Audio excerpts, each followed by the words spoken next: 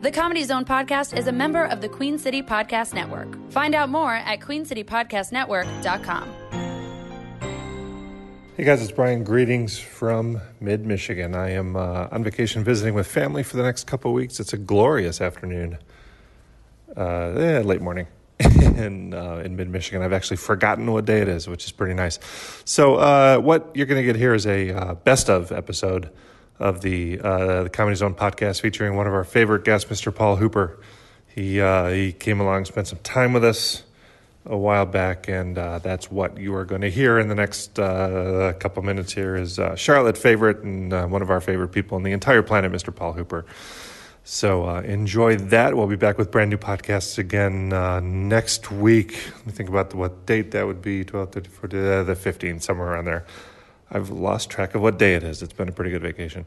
So I do need to let you know before we do that about the Queen City Podcast Network. We have now assembled 8 of Charlotte's best podcasts, a collection of podcasts produced in Charlotte about things going on in Charlotte. All kinds of great stuff. We've got the Charlotte podcast. They're talking about news and current events. We've got Cheer Charlotte Radio, talking about the local beer scene. You can't swing a dead cat in Charlotte without hitting a brewery. And the Cheer Charlotte Radio guys have all that stuff covered with the breweries and the beer and the food and all that other stuff. So Cheer Charlotte Radio, you want to check that out. Yelp Charlotte, if you're just interested in food or other business goings-on around Charlotte, the Yelp Charlotte podcast with Nikki Wolf will keep you updated with what's going on, and we'll talk to some of the cool people happening and making things happen in and around the Queen City. We also have a podcast called Creative Loafing's Local Vibes, all about the local music scene, bands in studio performing their songs live. That is pretty cool stuff. You might be familiar with the Comedy Zone podcast. We've also added some new podcasts. American Timelines, which is a very cool podcast. A Charlotte man and his wife are talking about decades. They go through year by year, and they talk about how those decades and how those things affected them and changed the world and pop culture and all that other stuff. So that is pretty cool. It's a very funny podcast, and you're going to like that one, American Timelines. They're doing the 1970s right now, so that's interesting, right? Another podcast called You May Have Seen. A local actor, Brian LaFontaine, is he's always like, cop number 2 or doctor number 1 in movies. Most actors, that's actually what they do. Most actors, this is a shock, aren't George Clooney. They're not Julia Roberts. They're the guys in the background or the bit players kind of making stuff happen in movies. Brian LaFontaine's one of those guys. You've seen him in Stranger Things. You've seen him in Homeland. Well, now he's talking to other actors who have some great behind-the-scenes stories on the sets and kind of what makes them tick and what makes them do what they do, what makes them want to live the life that they live. You May Have Seen is one of our newer podcasts. And then our newest podcast, The Comics Alternative. 2 guys with PhDs talking about comic books. That is pretty fun. And it's recorded live at a comic book store here in Charlotte. So that is pretty cool as well. So now 8 podcasts, all produced in Charlotte, all about things kind of happening in and around Charlotte. Check it out, queencitypodcastnetwork.com. In the meantime, here is the Comedy Zone podcast, a vintage episode with Paul Hooper.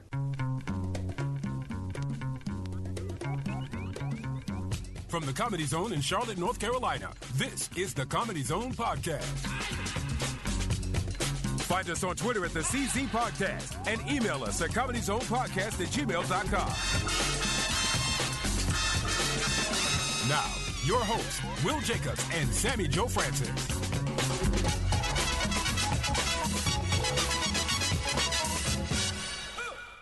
Welcome back, welcome back, welcome back. Thank you. I had that. That was a golf clap for the Masters. I came up with that on the way here. How's everybody? You did? Yeah. Sounds so familiar. I can't pin it, though. Well done. Yeah. We've actually got a third host today, but we couldn't get our voiceover guy to do it in time. This is big time. But we got the crew. This First is of all, Hall you got of all Fame. 3 of us, which is rare. Yeah. And then we got a special guest. So we've got a unicorn on top Yes. of a rainbow. Our guest today is now, I think, in the Comedy Zone Podcast Hall of Fame. Yep, absolutely. It's We like have SNL when somebody comes on 3 times. That's right. He's a 3-timer. Do we have any other 3-timers? We do not. Wait, wouldn't it be 4-timer? Because it's been 3-timers with me. No, there was Has no it been? 4th. Yes, it Well, has. there was, I think My the first time with time. you, Then and you had- then you, me, you and were with Dave somebody. Attell. Yeah. Right. Right. Yeah. So that's Wait, 2. hold on. I was there for that as well. Were you? She was Yes, there you for were the there for time, that. yeah. You're right. OMG. Sorry. I quit. Fuck it. I'm out. And there was another time. I don't know. There Is was this And fourth? this is I don't know. Could it be so 4? this would be 3 with me. You guys had him once before me. I think you're right. I think Thank it is you. 4. I don't know that we had him once before you. You did. It's 3 or 4. Yeah. It's one of those. It's a lot. I will have that answer by the end of the show. Okay. I well, thought you either way, did. either way, 3 is more than anybody else, right? Yes. Even if it's just 3, That is correct. and 4 is just ridiculous. 4 He- sets the bar. he may be 4, ridiculous. Yeah. I haven't been on here 4 times. That's true. That's We're fair. still working on that. This is phenomenal. Without further ado, Anyway, right? yes. We got Paul Hooper. That's right. Thank Paul you. Hooper. You is know, here. I'm honored. 3, 4 times, 8 times, whatever it is. I've been in here a lot. It's just been so magical you can't even count. No, that's right. Yeah. It all blends together. Let me turn my It's chair one so I long can podcast. gaze at you. Hold on. We can officially call him a friend of the show and mean it. I think so. I don't know if he I'm calls a friend us of the a friend. Is that show. fair? Yeah, you are. Yeah, You're all you're friends. Yeah. Yeah. Will promised a headshot on the wall or something. Maybe That's like right. a Yeah, Hall of we're gonna Fame. put a. We want to It's put. not going to be of you, but there will be a Yeah. headshot I on the needed to wall. be. No, I needed to be a track lighting Okay, too. all right. We could call it the Hooper Studio. That'd be nice too. That like would- we a could just plaque name outside the- or You're something also like going to that. have to Hooper sponsor Studios? it, though. Sponsor. Yeah, you gotta No, sponsor no, that. It's not to do that. I'm just Yeah, honored. the Just Hooper put it Studio. that That way. costume. Yeah. You guys find sponsors. Let's put my name up there. I can't be. I like it. So I tell me if this is corny or not, because I thought in my head, wow, we should call this episode "Hanging with Mr. Hooper." Oh, Jesus Christ. Is that cool? Again, Would this is my second time quitting for the day. So Are these dad jokes Oh, starting to happen they're- already? They're pre-dad jokes. Oh, damn it! I need That's you to it. get those out of your system, buddy. Go ahead. I got killed with that when that show was on the air 20 years ago. Really, people said that to you? Yeah. Hanging with Mr. Hooper and stuff like that. And then the Jaws thing, too. People have nailed me with that. Hooper drives the boat chief. Right, yes. People have done that. Yeah. Yeah. And then for the last couple years, people just get my name wrong and call me Paul Hopper. I don't know how that's How does that possible. happen? I don't know what's going on. Something's wrong with a human brain. Recently, I mean, This is- duh. for 20, well, I'm 41 years old. For 30 years of my life, people just, even in grade school, like they call me Paul Hooper the Pooper Scooper. That's the kid's shitty joke. But they got my name right, and they riffed on top of it. I hated it, but they got Hooper right, then went from there. The At least last- they had your name right. Yeah, they had my name right. Right. In the last 2 years, my name will be spelled correctly, and And people still. go, Mr. Hopper. In the Bahamas, not one person's ever said Hooper. They just, when I go to the Bahamas for 2 weeks every year, Mr. Hopper. Mr. Maybe when I they call, think you're hopped up on something. It's their drug reference to you. That's it. they did it where one time I called the front desk to arrange the shuttle in the Bahamas, and they're like, it's on my room key. And she's like, how's it going, Mr. Hopper? What can we help? I'm like, it's Hooper. It is Hooper. Do you correct them? Well, that one I was like, Hooper. I did because it's like the Yeah. 20th time You're it like, happened all right, that listen, week. I'll let it slide the first 19 times. And then she's like, sorry, Mr. Hooper. She's like, I'll connect you with the shuttle service. But she, like, didn't connect me. She's like, I'll talk to them for you. What time you need to be picked up? I'm like, I don't know, 8 a.m. And she's like, Mr. Cooper would like What? a shuttle or some shit. She messed it up. I'm like, it's Hooper. She's like, sorry. Then she had to spell my name to the shuttle service. She's like, no, it's Hooper, H-O-O-O.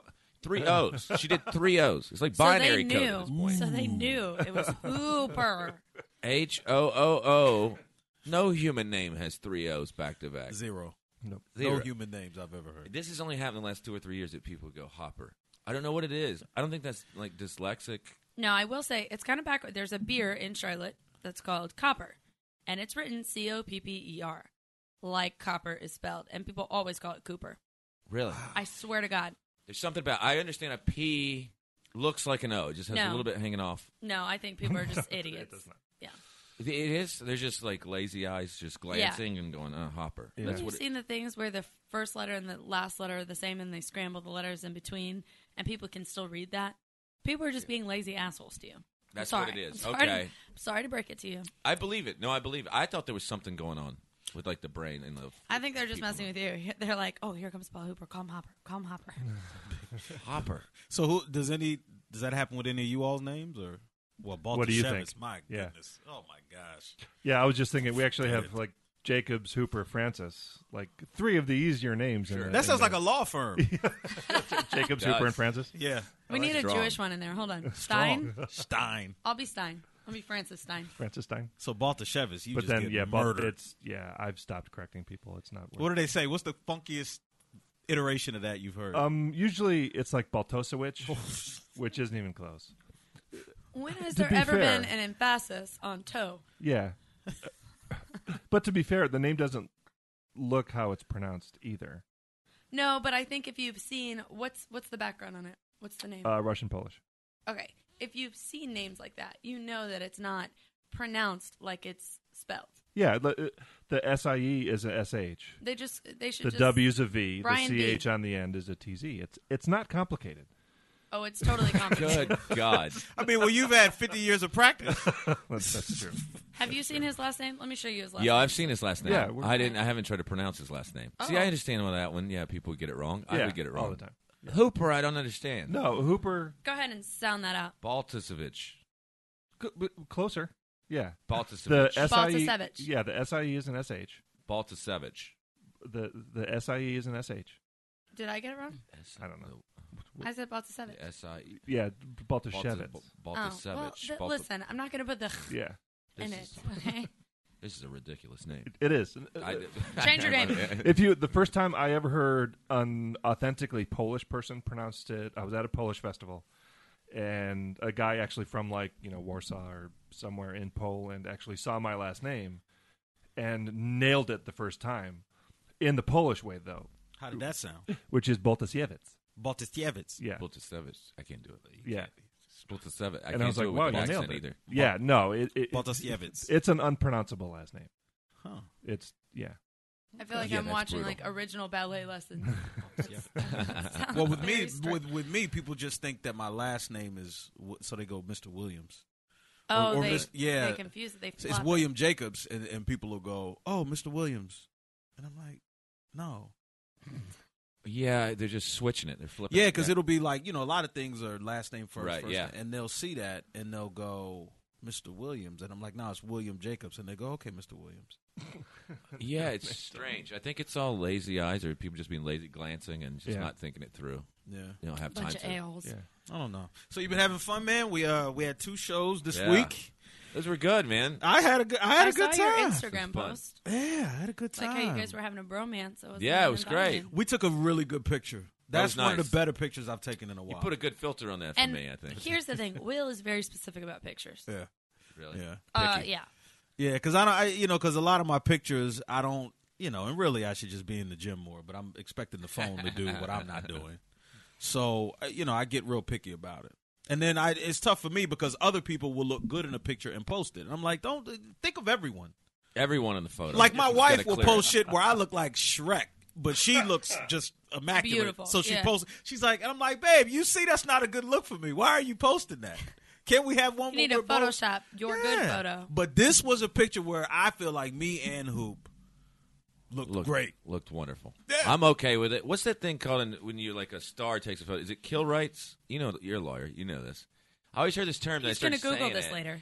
and then people just stare at me. And it's like I heard it mentioned somewhere. Kill rights, like they take a photo shoot of a star, and they get to go no, and they're like use that photo. Basically, Oh, like yeah, you yeah, can Oh, like veto everything. paparazzi? No. Yeah, they get total like say in what you use. Yeah. And just like they pick the photo they like. I thought it was kill rights or something. I thought it was a cool term Well, that it no probably one knows depends what I'm on- talking about. It probably depends on what you're using it for. Because if you're just posting it, then anybody can post it. But if you're posting it for like a publication or something that is monetary, But like, what There's about some those term. like Star Probably Weekly or whatever, where it's like, look how shitty Pamela Anderson looks now, and it's like her cellulite on her ass. Has Yeah, her it's kill rights paparazzi. just? I Oh, think it's so just a photo paparazzi shoot. doesn't have it.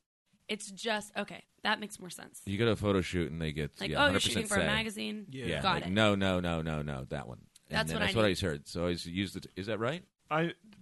I think I haven't heard that. I've heard like Final Cut. I've heard that before, Kill rights sounds way cooler. but I'm You're trying. right. Does Yeah, sound I'm cool, trying to but look it it's- up. Just be like, Yeah, it no, does. I've got- heads will fall if you post that yeah, I know. picture. Maybe it's someone telling me some bullshit. yeah, but- the only person I thought had kill rights was Tony Stewart. Oh, that's right.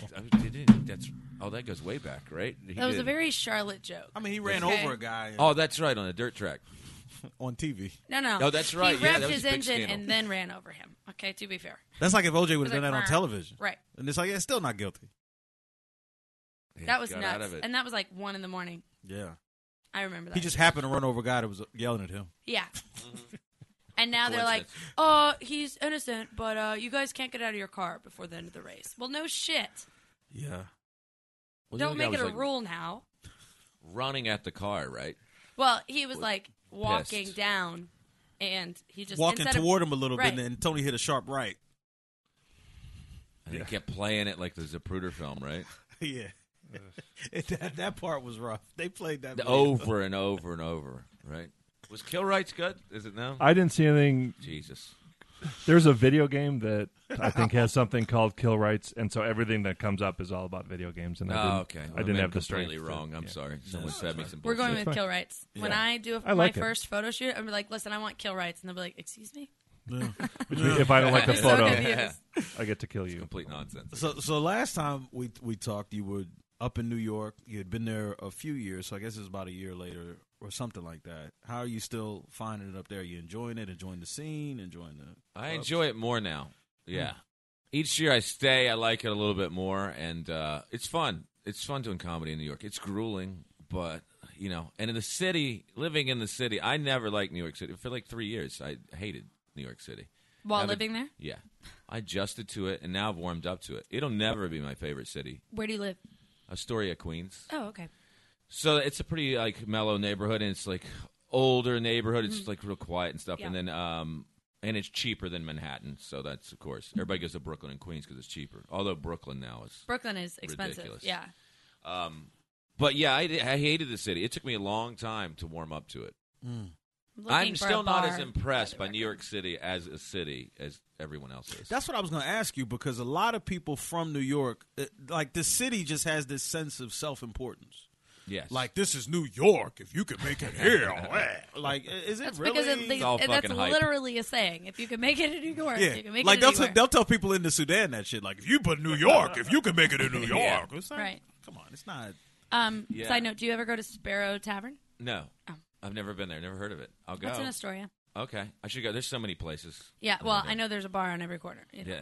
It's real. So, I'll check it's it just, out. There's not many bars that I know of in Astoria, and that's why I have a friend who works there. And I was like, oh, All right, that's I'll in stop Astoria. by. Yeah. But Yeah, she it's- lives out that way. I like Astoria's neighborhood. It's cool. And then, but yeah, it's like I have to separate it from what is comedy in New York City and what is the actual city. Like two different sort of opinions of it. I think it's like the best comedy scene in the world, or the best that I've seen. And then it's hard, but I love that. I think it makes you better as a comic. But then the actual city, like people always dreamed. Even comics were like, I always dreamed of living in New York City. I never wanted to move to New York City. I moved to New York City for comedy. I would never live there as a human being. Will you move away? Yes.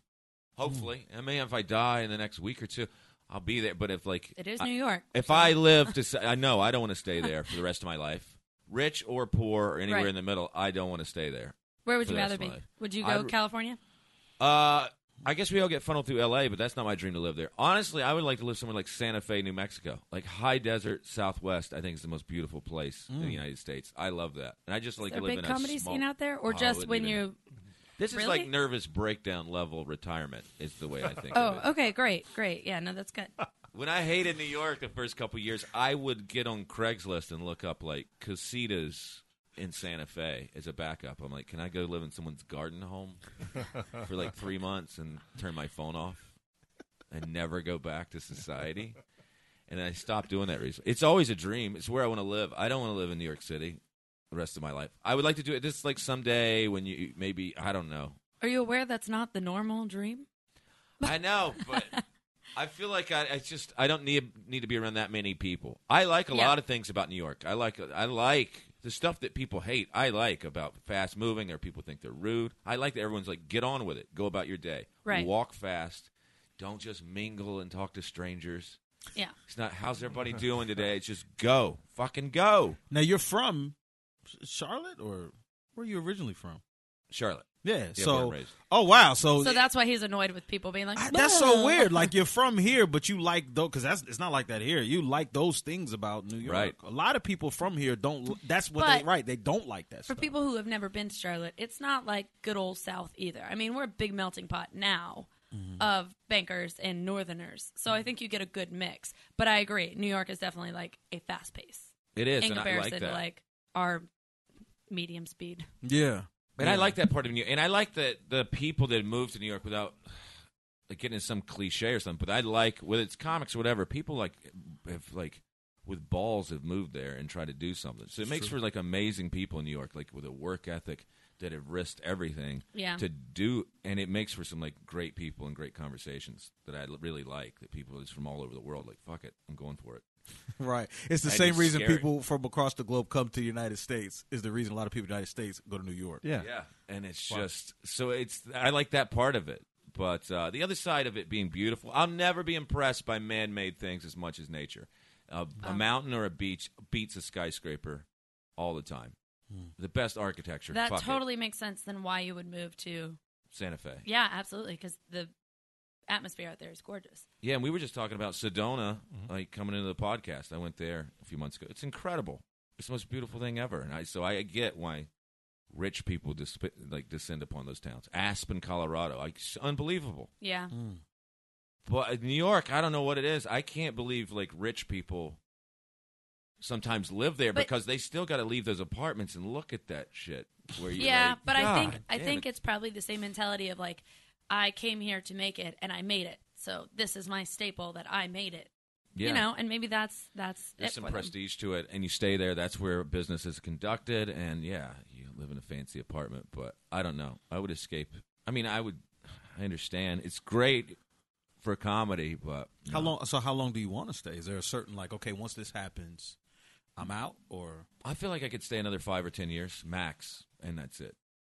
Okay, I've been there 6 years, another 5 or 10 years. And that's, no matter what's 5 or 10, happening in my that's life. a big gap. I know. Well, I give it a little mean? cushion, right? But 5 or 10 years. That's not 5 or 6. That's 5 or double 5. I just don't want to be 65 years old, rich or poor, living in New York City. Right. I don't want to do that. Right. I want to be a part of it. I don't want to hear the noise. I don't want to smell it. I just don't want to be around it. Well, nobody wants to smell New York. Let's be serious. And I won't be, walking it as fast at that point in my life. So, no.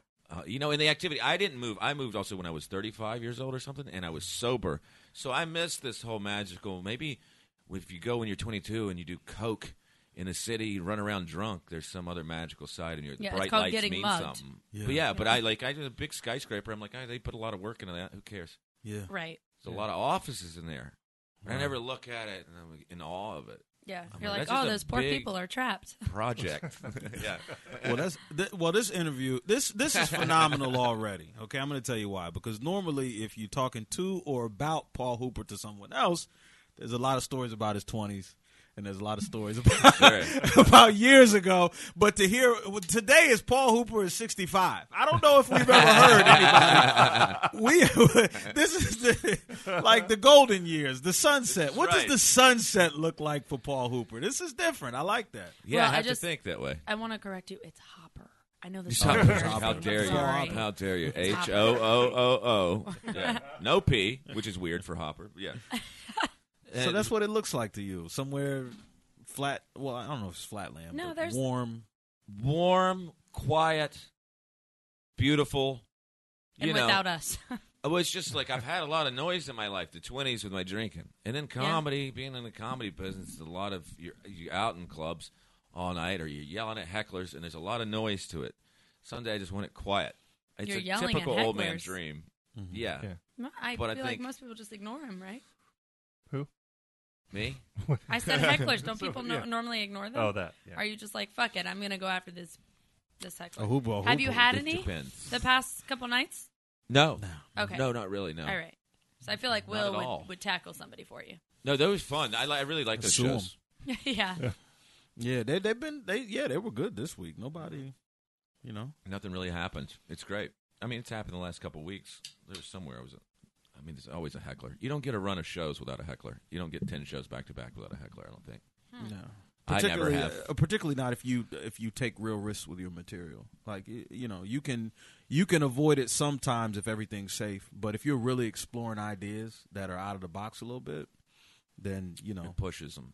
yeah. Dude, that's what I think too. I don't get political or anything with comedy, so I'm not up there doing Trump jokes. I'm not pushing anyone because I sort of block it out. But then I have other ideas that I think that are easy that I don't understand why people get upset with. The hometown pride thing that I do, really, I mean, people will fight me on it. A lot of times they just stare at me. They like stonewall me and won't laugh. It's like a foreign concept. And I never thought that was a hard idea to get, but it is. Hometown pride? Like hometown gay pride, or I'm just proud of where I'm from? People Proud of where. Okay. Going nuts about their sports teams in this Oh. location and thinking that the Okay. players give a damn about Yeah, the place. the sports stuff, yeah, it can be really severe. More than religion. I think sometimes they think comics are going to make fun of religion, but they're sort of surprised a comic would make fun of sports or trash sports or their hometown. And I think people get weirded out here because I'm from Charlotte and I don't care about the teams. Right. Yeah. And so they're sort of like, we don't get. Oh, you mean our what- teams who didn't do shit? Yeah, but even when they Oh, did okay. shit, I didn't Didn't care. care then. I didn't care. Yeah. Right. But you know what? I'm one of those sports fans that, like, I'm a super duper Philadelphia sports fan, but I'm also able to acknowledge how ridiculous a lot of that is. That's all I ask. Like, you, like I can do that. Yeah.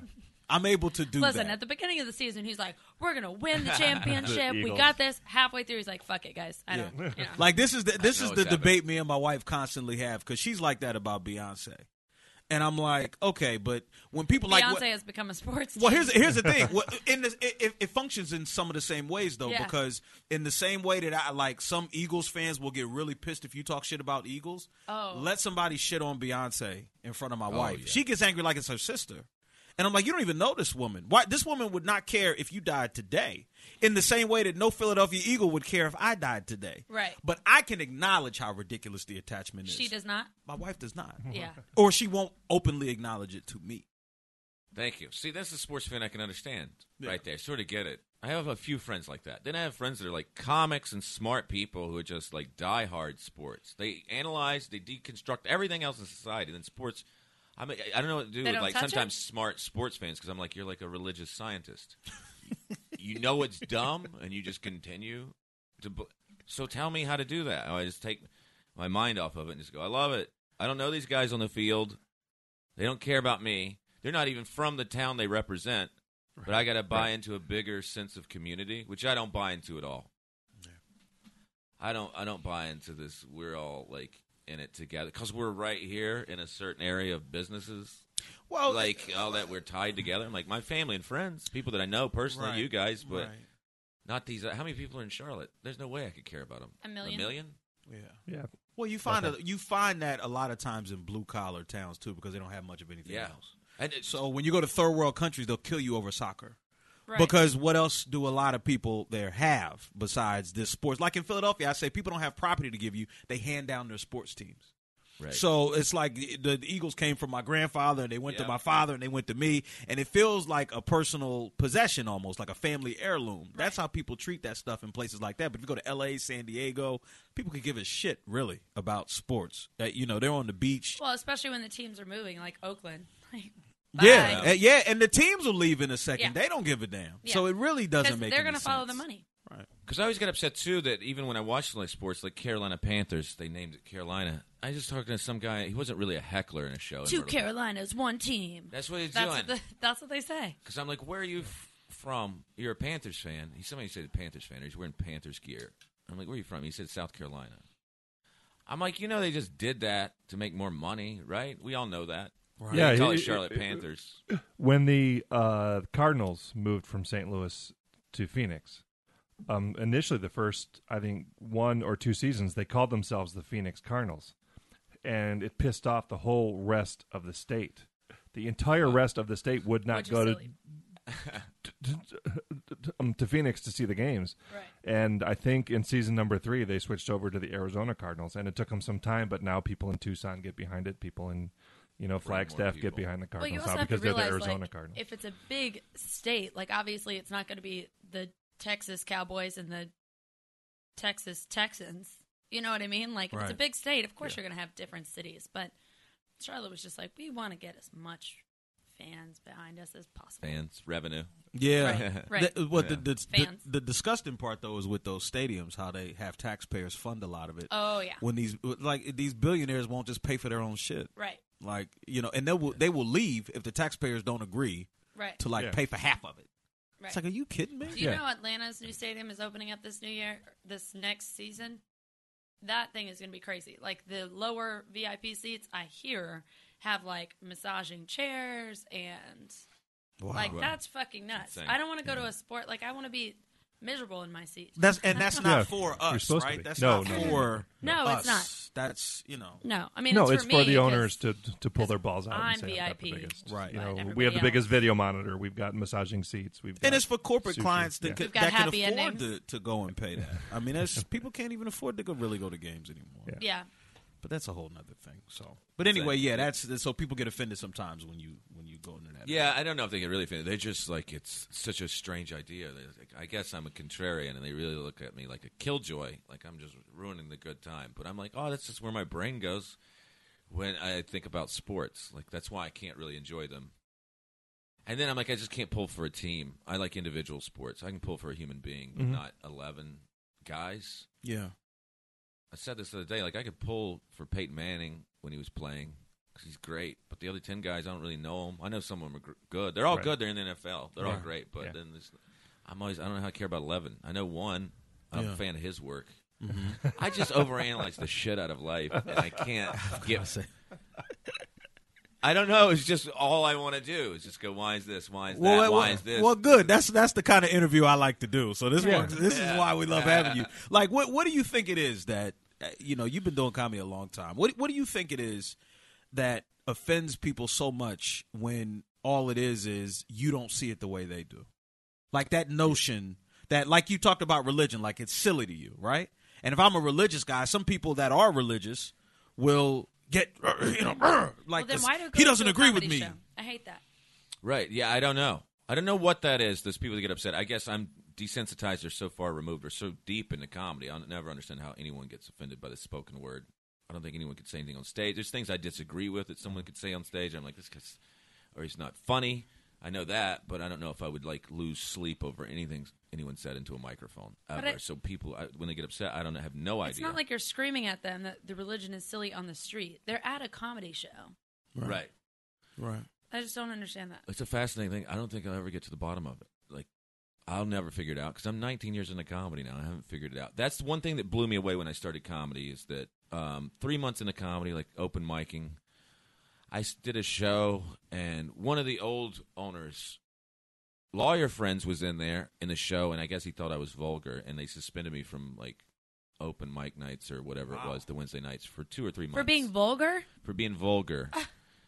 And I didn't understand because I'd been a fan of comedy since I was a kid and through my teens and stuff, and all my favorite comics were a little dirty, and they just said whatever, and people laughed. I thought it was like Eddie Murphy, whoever. And then I got in this comedy world, and then I was like, I didn't understand that people would get offended, or you could get in trouble for just saying Shit you fuck, say. or just like sex jokes. It wasn't anything. I was like 22, 23 years old. Right. So it was probably about drinking or sex, something Right. very simple. And I didn't understand. And you're like, oh, you can get banned from a comedy club.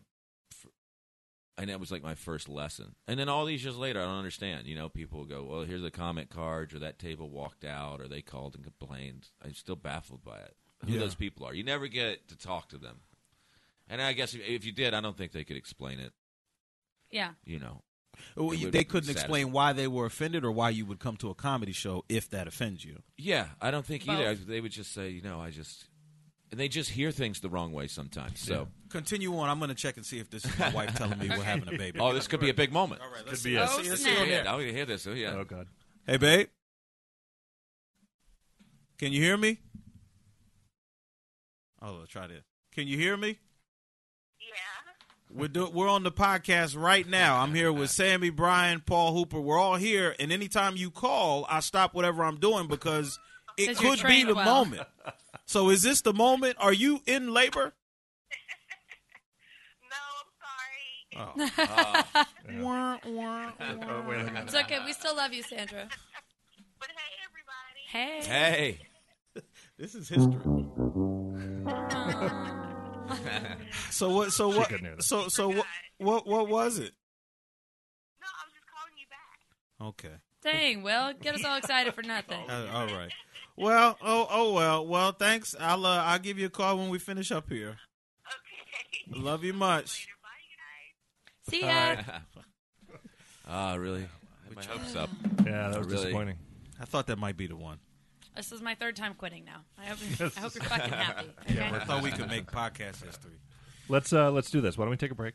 Yeah. And we've got a couple things that we want to talk about. I want to ask you guys a question about heckling as well. All right. Why can't I be asked? I heckle all the time. Dare It's you. bullshit. From the perspective of a heckler. All right. We'll do that. So we'll take us to a break. All right. We'll be Break back.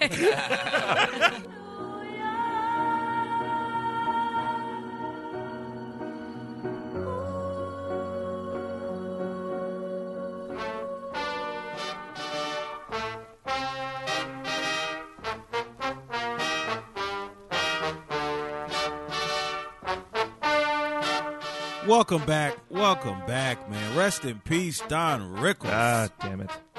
Yeah. Stinks. And he was 90. Oh, he had a get good it. run. I You get it. can't deny. That's. Yeah. I mean, if you get to 90 Yeah. and you don't spend the last 10 years hating every minute of it, Right. minute of it, you did well. He was still working. Was he still working? Mm-hmm. Still doing shows right up till the end. That's I missed crazy. him one time in Vegas.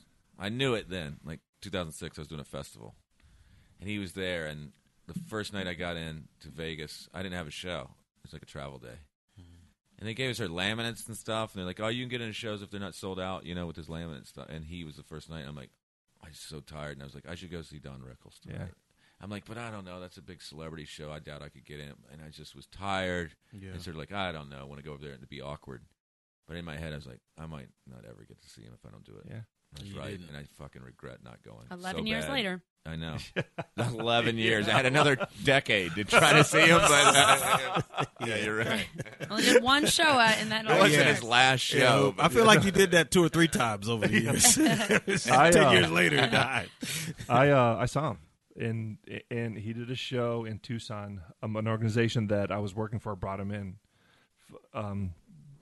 for their anniversary. So it was in a convention center ballroom. There was 500 people there, and he'd been doing the same act. Like if you listen to his old albums, he's doing the same stuff that he was doing 30 years ago, 40 years ago. But he was great. There was a meet and greet beforehand, and I went in. They had a stool. He was sitting there, and I kind of walked around the corner, and he looked at me. He goes, "Holy Christ, look at this freak!" And it was just the greatest thing. Now, when in I my say adult that, life. you get all weird. You Yeah, get well, mad. because you You're actually, not Mr. Rickles. Thank you. Okay. when he did it, it was a just badge it was, of honor. when he Yeah, did it really was. It really was. That's beautiful. It was cool. Yeah. Look at this freak. Thank you. Thank you, Mr. Rick. I'm telling all my friends you said that.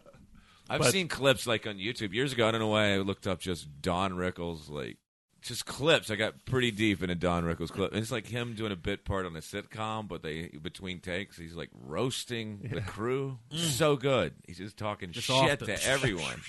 Yeah. Wow. Yeah. The other actors, the crew, Yeah. the cameraman, the audience. He's like entertaining the studio crowd, That's awesome. busting everyone's balls. It's so good. If you go deep into YouTube, there's some like Yeah. clips. He's got to be on the Mount Rushmore of people you don't want to be targeted by. Like Joan Rivers is up there. Yeah. Yeah. But I Don think he's Rickles, kind of Patrice O'Neal is up there.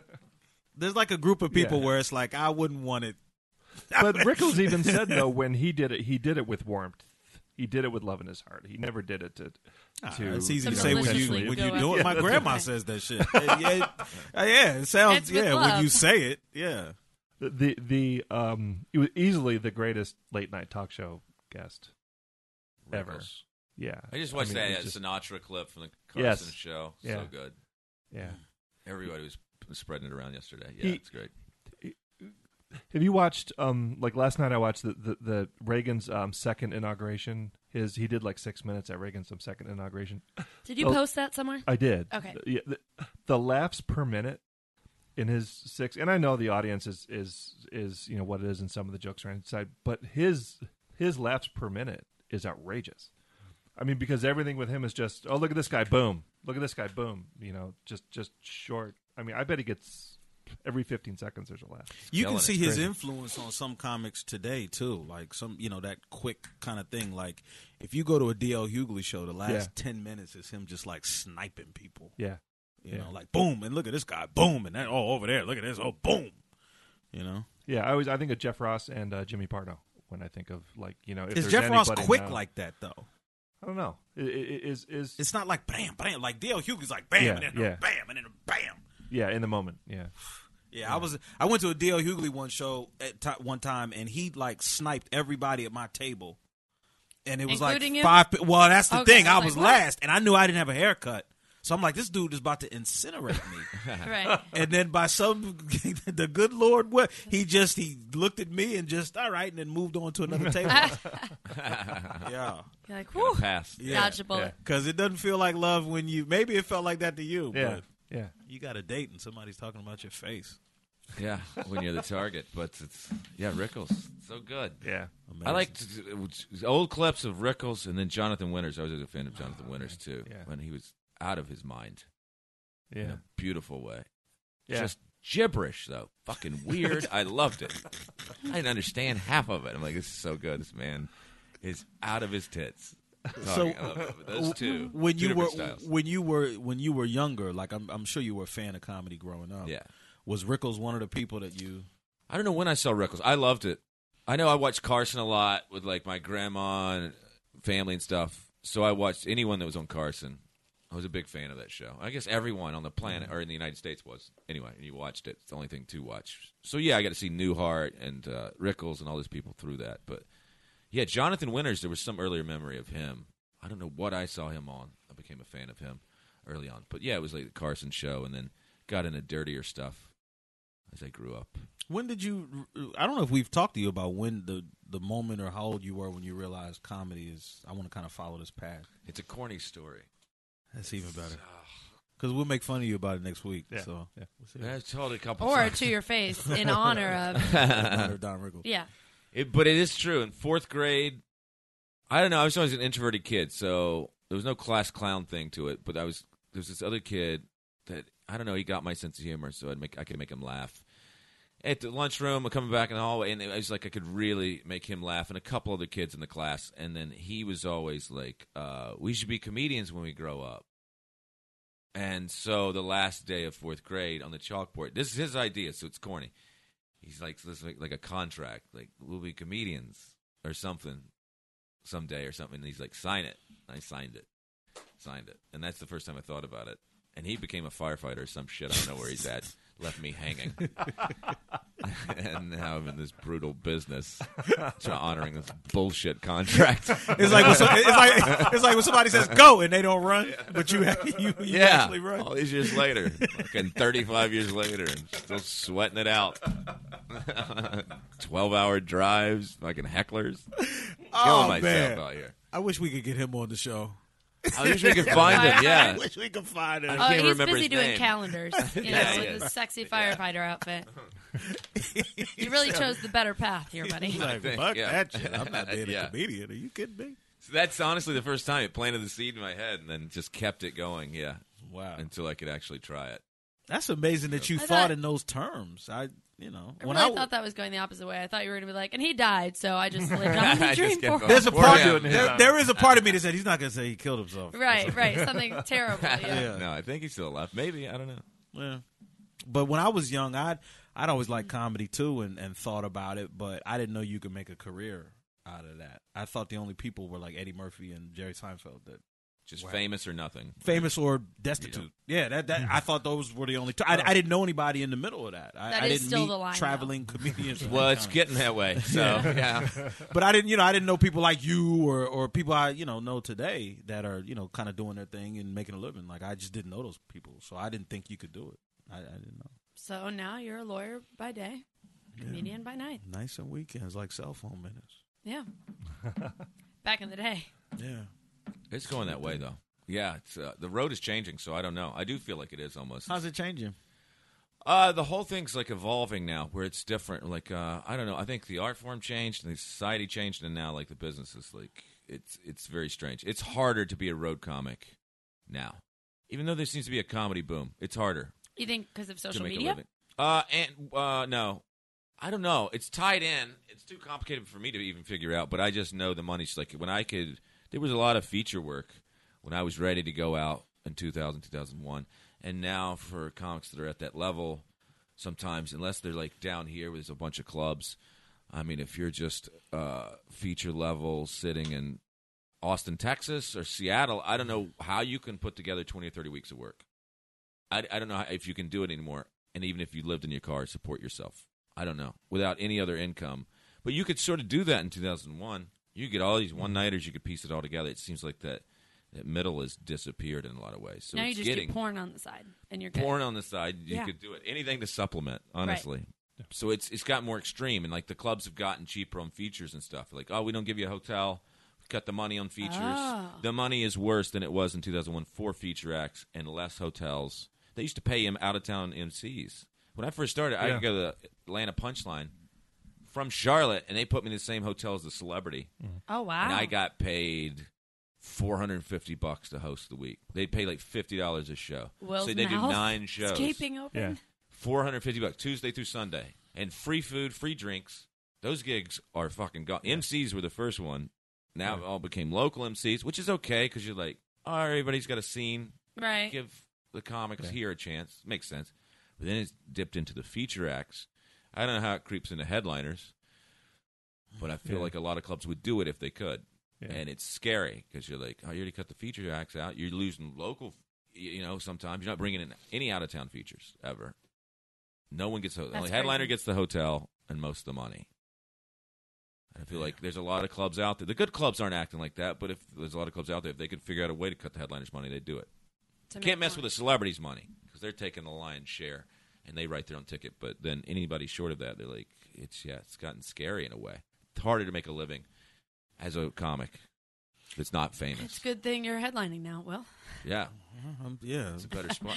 You moved up at the right time. I almost feel like one of those disaster movies where I'm hanging off a cliff and I'm just able to kind of get my finger up. It can still be done.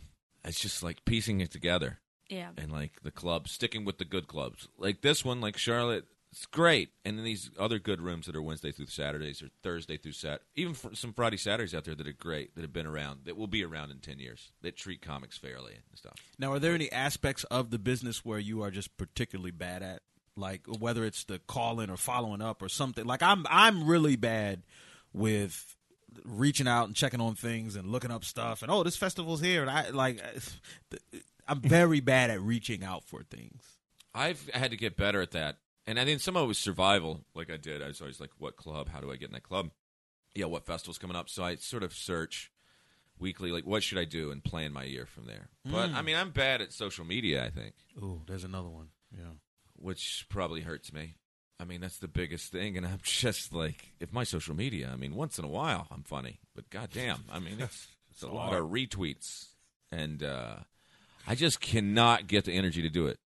I posted something the other day about being in Charlotte that was, like, fun for me to put up. Like, I like putting up where I'm going to be, come to the show, and I'll try to make that sort of post somewhat funny. Maybe. Sometimes it's just like, I'm in Greensboro. At the Idiot Box, 8:30 tonight, which is the show promo for tonight, so I'm sort of doing it. By the way. There you go, if you're in Greensboro. Well, what do you say besides that? And then I sometimes, like the other day, it was a funny post, but here's my thing. God, I'm such a curmudgeon. Every time I start to launch into something I'm passionate about, I'm like, fuck, I'm such a downer. But it fucking amazes me the energy comics have to get their opinions out. I don't think it's just comics. It's everyone on social media, right? But I'm perfectly happy if I do shows Thursday through Saturday. Everything I need to say that week to get out for attention was said in those shows. I could just be quiet again till Wednesday. Yes. A lot of times I don't even do a second show. So you know what I mean? A lot of times I'm like, that first show's good enough. I don't want to do. We do this 10, 15. Yeah, I'm I out do of what gas. I need to do. I'm done. Yeah, I'm fine with that. They're going to yell anyway. Can we just go to the hotel? I don't even want to do 2 shows. I got my fix. That was great. I just go home and eat Reese's Cups. I don't need all this shit. I don't like... Is that what they're paying you in now? Reese's Cups? It's going that way. Yeah. Which would be fine, honestly. And, but I always think about it, like I can go silent for 3 days, and comics can't. Comics are just fucking tweeting at the airport. Then they're up at 7 a.m. I'm like, God damn, you just landed at 1 a.m. You're up at 7 tweeting about the Kardashians? Yeah. Where the fuck are they writing this shit? See, but then they engage the people who like snap at, like who's got the energy to engage anybody else in like a Twitter. Jen Kirkman is the one who always pops on. She's always fighting with someone on Twitter. Always. I don't know. But don't have Aries to do Spears that. is too. Aries does that. He's all over Twitter all the time. And then every event, I'm slowly removing myself from society, and that's where the Santa Fe home Right. comes in. That's the end all. But everything, that's really, so we have all like comedian friends on Facebook. I mean, any event, terrorist attack, Kardashian does something, or it's just Easter. They got a joke about all of it. That's a hot take. We got 11 Trump jokes, and then Kardashian, some Pepsi ad. I still hadn't looked up that story. Oh my and God. then, Which wasn't really, I mean, it's fucking ridiculous. But, Yeah, but- once I saw it, I was like, okay. Yeah. Pepsi was trying to profit off of it. But Yeah. I just avoid it. Well, That's see, smart. My problem is that a lot of these things that you're talking, I just don't care Thank you. about. Thank you. So people will go, "Hey, you should do something on that."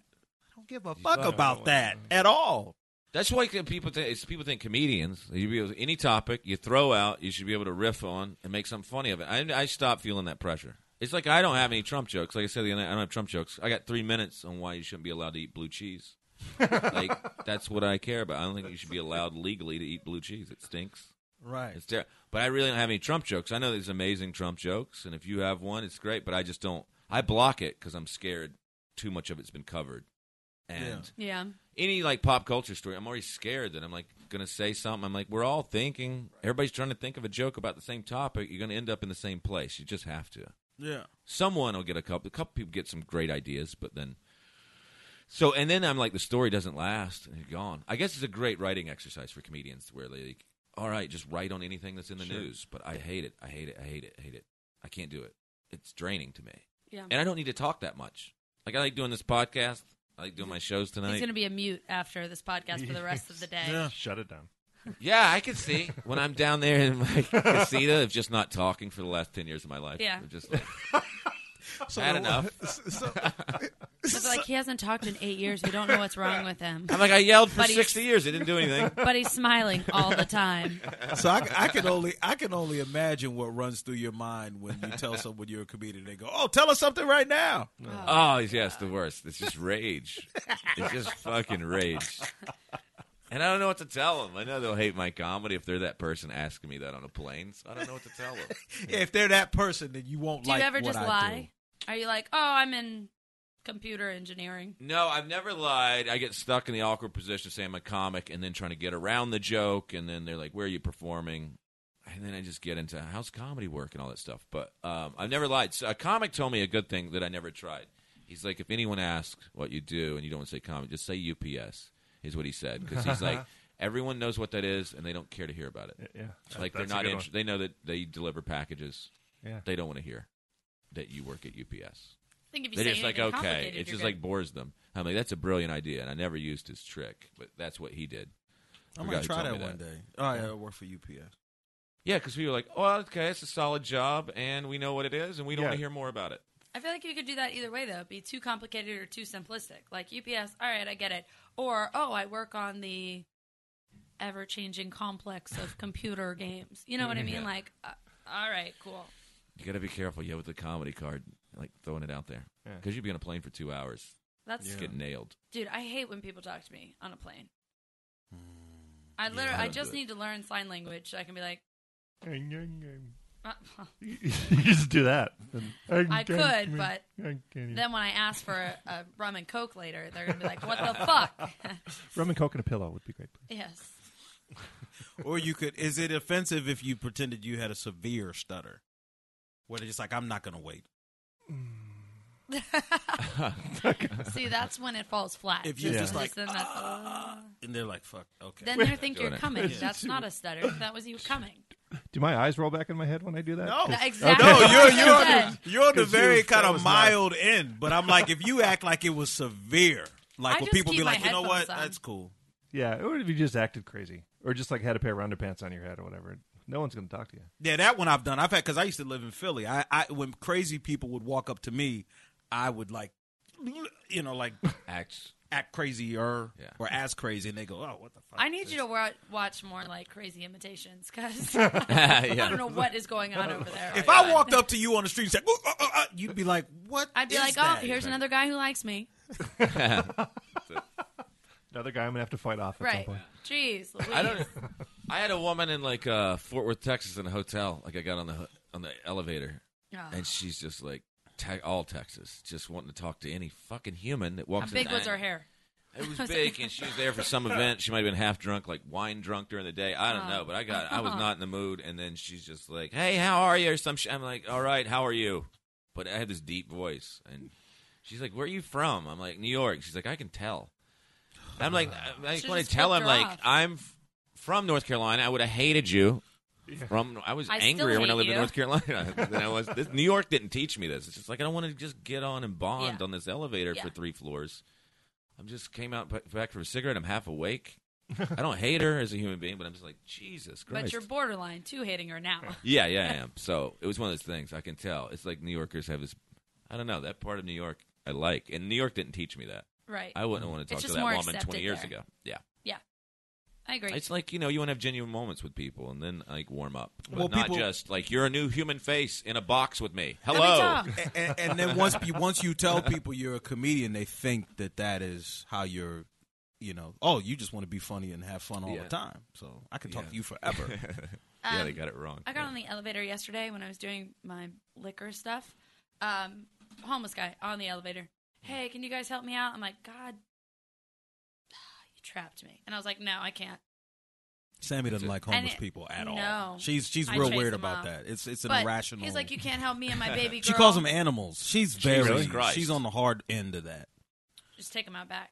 Pew, pew. See, Good she's God. Yeah, This is pretty severe. it's I'm crazy. I had Some of them hands. can't help I had it. They're- homeless- no, It's no, one of those weird quirks. no. Some of them are mentally unstable. They're sick. Right. Or So go fucking somewhere. Don't panhandle and They don't shake have any your cup money at to me. go anywhere. No. It's There the, are services. It's There the are one services thing and with charges. Sammy that's like it doesn't match the rest of her. Is her thing with Yeah, homeless No. people. It matches all of me. It's just people think I'm nice, No. and then they're like, "Oh my God, have you heard her talk about homeless people?" Sammy's the sweetest She's person. a monster. Sammy is the sweetest person in the world. She just hates homeless people. Wait, tell the poop on the door story. Oh, this guy came in and needed. I work at a bar. I bartend, but I bartend in Center City, which is right next to the bus station. So there are a lot of vagrants or panhandlers. Animals. Yes. And so they wandered in from the pasture, and my manager was like, "You got to It's go," amazing, because he isn't it? said, "Bathroom." My manager was like, "You got to go, buddy. Like, we know you're homeless. You can't use the bathroom unless you're paying customer." And then he pulls up his shirt, so I think he's whipping out his dick to pee on my manager, and my manager shoves him out the door because, come to find out, he was going to empty his colostomy bag. Oh, right in the bar there. Oh, yeah. So then instead, he wipes it on the door on the outside. So fuck that noise, okay? I mean, it would have been funny. It was funny. I didn't have to clean it up. I would have liked to see a colostomy bag sprayed in a public restaurant. I feel like because Sammy works. Fire hose. I feel like because Sammy has worked in those environments and had to deal with a lot of I'm- folks, that I'm it's the mean. same thing that happens with cops and how they treat people after they've been doing the job so long and seen Wait so a much. second. They just jaded become and- like yeah. jaded and fucking animals. Cold blood is not another human being. Right? It's just they become subhuman almost. Yeah, but I you think know what? that's If the what's happened to panhandlers Sammy. are nice or like respectful, then I'd have a different. if they I've go, been called "Pardon the me, do you fucking have any-" devil. Okay, if I'm like I don't have anything, and they're like God bless you, I'm like God bless you, because normally I don't have cash, and sometimes I have $400 in my wallet. I'm just not giving it to you. I worked. I had some guy come into the bar while I'm bartending to ask one of my customers seated at the bar for money, and I was like, "Get out of here! What are you doing?" I think I understand the annoying aspect of it too. I think they're a lot of them are mentally unstable, so they don't process the logic. Yeah, but of there are like, so many services how in this is Charlotte, wrong. literally less than a mile of where they're panhandling, that will help them if they get off the drugs. Yeah, maybe, but they're so deep. If in they No, it. get not if they maybe. get if they For get sure. off the drugs, have you ever tried getting off of drugs? No, because I've never done them. Because, That shit is hard. Yes. Like, Especially with post-traumatic stress disorder and a heroin problem. It's I can't hard to even process. get off of fried shit. Yeah. Like drugs, that's a chemical dependence. Yeah, but it's also self-inflicted, so I have no empathy. I see what you mean with the addiction stuff, but still, Yeah. I see why. Yeah, No, you there are are very some. militant. There are some Yeah, cases. it's weird. There are some cases, and I do agree that yes, it's hard, or whatever the case may be. That your circumstances, like PTSD, yes, I get it. That I'm totally on board with. But if I know there's a young couple, and she's cute. And she gets really mousy, and she goes, "Excuse me, can you help me out?" And she has a heroin product, and her boyfriend brags about how much money they make because he sends her out to get money. So, no. I've seen it that both couple. ways. Yeah. So I killed him, but I don't feel bad. That's it. Wow.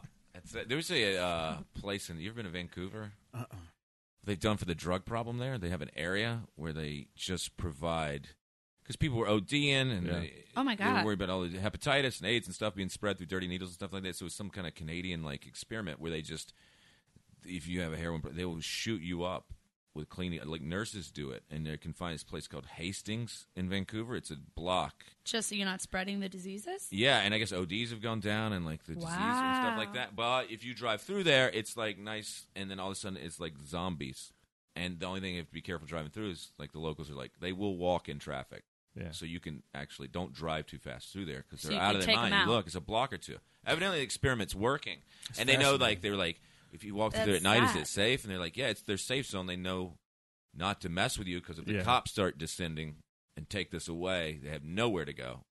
It's Yeah. this thing that I guess the stats it's working out, but it's strange to see. That's and nuts. Thinking It really makes me think Vancouver. of zombies then. it does look at that. It's very sad to go Yeah. through because Yeah. you're just every 5 feet. But that's there's cool, someone though. who is Like, strung out. I like It's very creative sad. approaches to problems. Yeah, but as are they opposed to- are they weaning them off of heroin then in the process, like giving them less and less and less, or That I don't know I how don't that know. works, Yeah. or if they're Just just enabling. right? Just And- here's yeah. a clean needle, Yeah. and you won't OD today, Yeah. or get hepatitis today. That part I don't know, but yeah. Yeah, I mean, I would think there would have to be some sort of end to, There has to be something Yeah, where 'cause they're trying. yeah, because otherwise they're just shooting people. Yeah, up. what's the end Right. game? Yeah, because otherwise they're just. I keeping drive them all up there stuck. with my car. 'Cause you can just go get high for free there. Yeah, right. Yeah, Like you just go there to get Yeah. high. I'm going to start buying all of these homeless people one-way tickets to Vancouver. Here you go. I'm You're telling welcome. you, you're so severe with your. Something she it is is. pissed at Something these homeless happened. people. I don't know. Something happened. So one of them shit on you. Something Something happened. happened. Yeah, That- This the is not colostomy bag. normal. We talked about this. Oh, you didn't? He did inadvertently shit That on was us. Did he just that's like more fun. Yeah. shot up the place? Yeah. Case by case basis. I don't know. That couple you described, I can see where you could Yeah. hate them, but then there's other people that just fucking Case haven't by gotten the case. help. I just see They're the same insane. people They've lost over and their over mind. Yeah. because they know the epicenter brings tourists and people coming in town for conventions. So it's an easy, all right, I'm in town, here you go. I just don't. If I'm in other cities, I'm usually pretty nice. That's not true. I No, bet in it other cities- is. in I'm New York- telling you. I know it. Yeah, in New I- York, you're different to a homeless person than you would be in Charlotte. Fuck no. No. No, 'cause God, it's New you really York. hate these homeless people. Because it's New York. Everybody's an asshole there. They're not going to be like, here you go. It is a different vibe, and then the homeless is.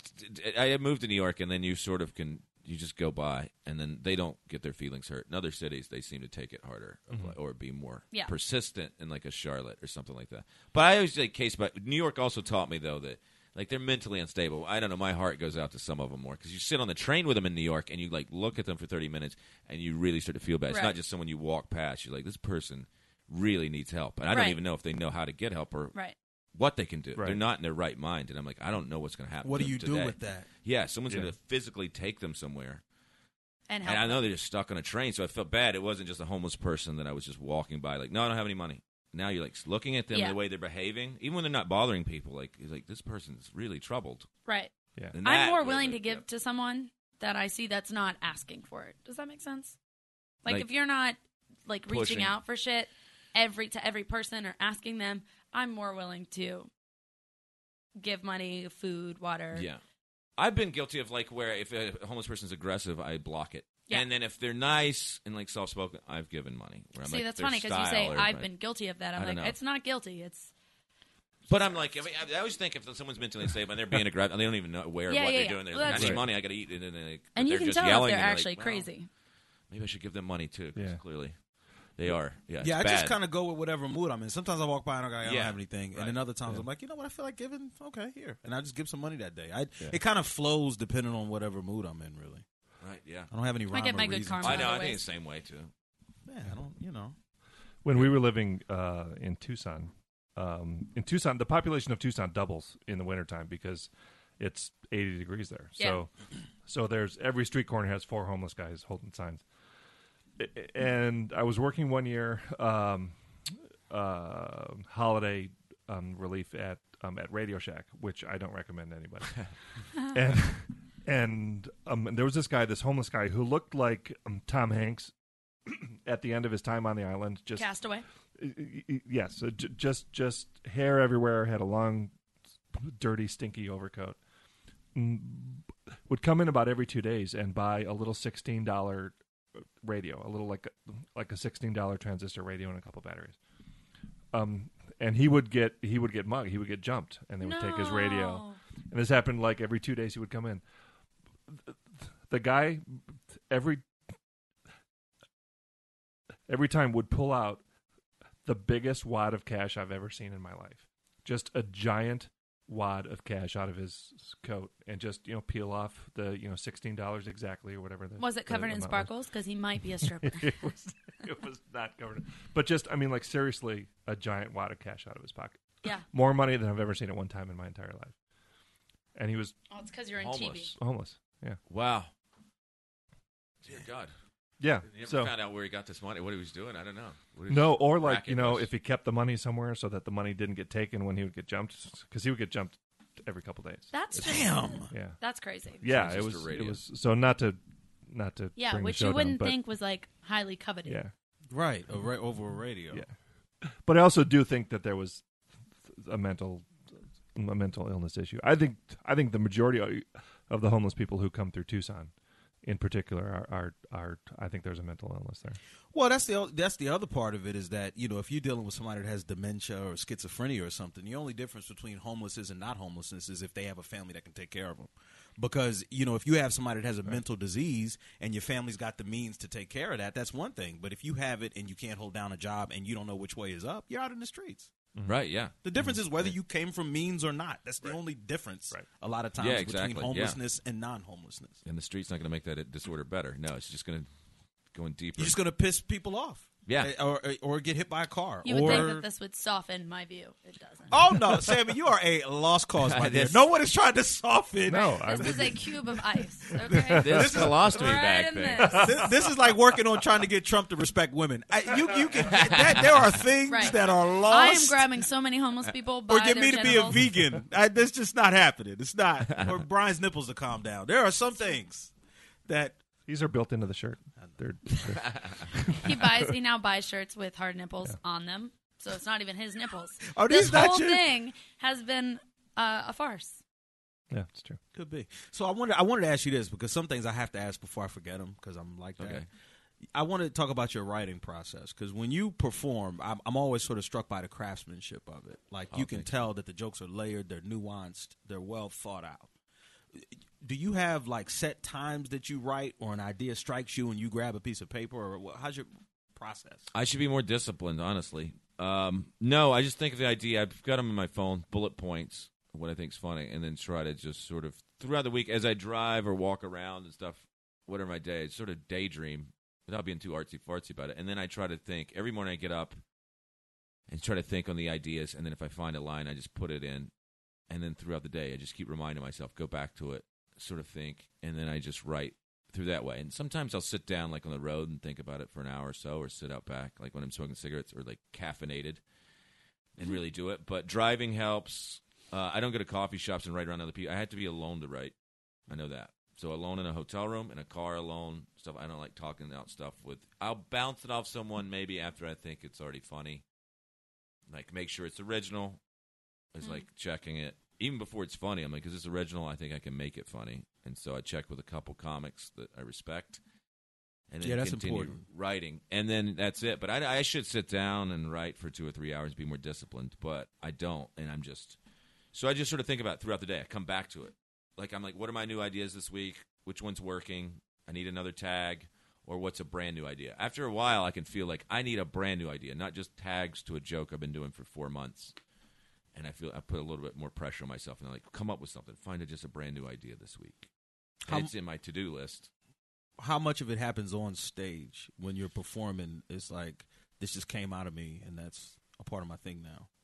Sometimes, yeah, it helps with bits. it changes bits, like bits that were working that are stopped working. Sometimes I just go on stage and just start tearing it apart and rewriting it on stage. It's worked for stuff like that. And then for taglines, I think it works. I haven't come up with like a new bit on stage in a long time, like just from zero. Fresh idea. I've come up with a new angle on a bit I already have, or the next line or something like that, or a way to tear that bit down and make it stronger. Like take all the line. I start thinking of that, like that line it doesn't need to be there. And through one show, like take it out. Or this, I have a joke, stuff I do about like traveling and why people have all these kids and they can't go to the vacations or the places they want to go in the world because they have too many kids. They don't have the money to go there and stuff like that. Was something like a bit I wrote, and then it worked for a while, and then it felt robotic.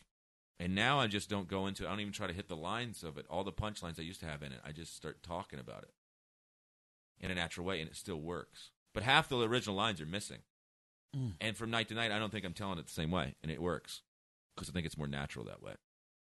Some bits I just grow out of, and it just becomes too mechanical, and so then I've either like sloppy it up, change it, or drop it. But I throughout the day, like today, I'll drive to Greensboro. I'll just think about the new jokes that are working, 3 or 4 new jokes I want to do tonight, and then like one maybe brand new idea to either try tonight or try tomorrow night. And just daydream it and keep going back to it and write it. And as you get something like, that's funny, write it in. And then organize it later. What's Greensboro, an hour and a half? Something, yeah. Yeah, it depends on traffic, though. Yeah. It's taken me 3 hours to get down That's to the airport, true, so it just depends. Right. Yeah. But you were riding a bicycle, so that's true. different. That's fair. Yeah. So let's take one more break. I still want to ask you guys my heckling question. Cool. Sammy Jo's got to go. What? Whoa! Oh, what? my God. I know, Halfway right? through. Yeah. What? She has a I know. lunch date with a homeless guy. Yep. Oh, that's true. Colostomy bags And all by lunch around. date, I mean I'm getting my lunch and eating it in front of them. Now I'm going to pay someone to come into your work with a colostomy bag. Just to see. You I don't should. want you to go Make to sure prison. they're not homeless, though. Yeah, just a businessman. Right. Comes And then over I'd be there. okay with Can I it. use your restroom? And you say Yeah. yes. Would and you he's like like, a I don't need PBR it. with And that? just sprays the building. Right. I will be wearing a raincoat to work. You would love to have seen that, though. That's a better story. Let him shoot this shit in the air. Right. Incredible. Better No, story. I'm good. That's a fair point. How You many could've times gone in home. life? At that point, I was like, you know what? I need to stop bartending. This has gone too far. Sometimes, Sammy, you got to say, we got to see where this goes. Where's this going to go? Yeah, out Play it the all the way fucking out. door. That's where it went. I would have loved to have seen There it. might have been an But HBO he special did. in that. My manager got colostomy shit on his shoes, so Phenomenal. so the owners bought him new shoes.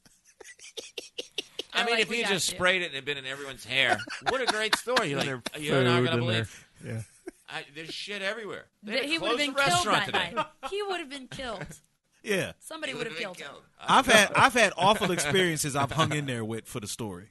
Yeah, just play it out. I went to a funeral where a woman went off the hinges about everybody backstabbing her dead husband, and I'm like, babe, I told my wife we cannot leave this.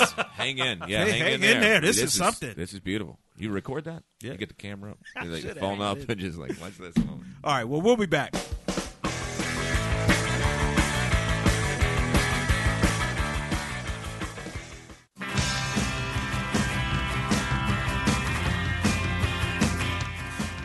Welcome back.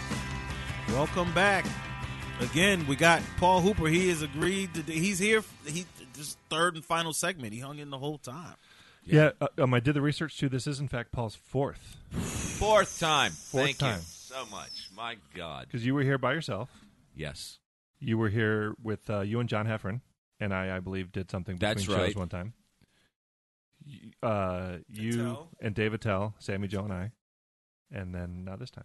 So there's Fourth. four. Record breaking. He's two ahead of everybody He is else. two. He has lapped the field. Is what he's I done. feel good. If we get Saget in a couple weeks, he would be at 2. That's only 2 for Saget. I think the next is God damn it, I can't think of her name. I'll think of it. Who might like her next time? Her next time on would be her Will be our third. Not Adele. Dominique. Yes, thank you. Dominique would be Adele, the Yes. singer. You've had Adele Yes, in here? we've That's had a big just get the voice right of an there. angel. That is great. She sing? She do song? Just an interview? What You was would it? think she would do this, but no, she came on. Adele, that told is jokes. big. Yeah. That is great. We don't brag about it. We don't publicize No, it. we don't really like to make doing a a show here. She just we asked. She said yes. So what? So what were you going to ask us about the hecklers? Hecklers. I'm curious. Whoa. Excuse me. I'm curious if I'm curious. What was that? if heckling has changed over the years. It seems to me heckling it kind of used to be more you suck, and now it's more people wanting to be part of the show. Yes, there's a lot of that. I don't know if it's changed. I hear both. I mean, I hear you suck. I've heard it. I've heard people that just think I suck. But then, and I don't even know if that's a thing, if the rest of the crowd's laughing. It's just like they're no originality. They're mad. They want to yell something. So they go to the standard stuff. You suck. Or we're waiting for someone funny to get up here or bring someone back on stage or whatever. Maybe they like the other comic better or whatever. And then the other ones, yeah, they want to help. There's always that thing, and I don't know how that got in a lot of people's heads that they help the comedian by talking. But I heard someone say that 2 weeks ago in, like, Florida, some guy. He apologized profusely. He was wasted, of course.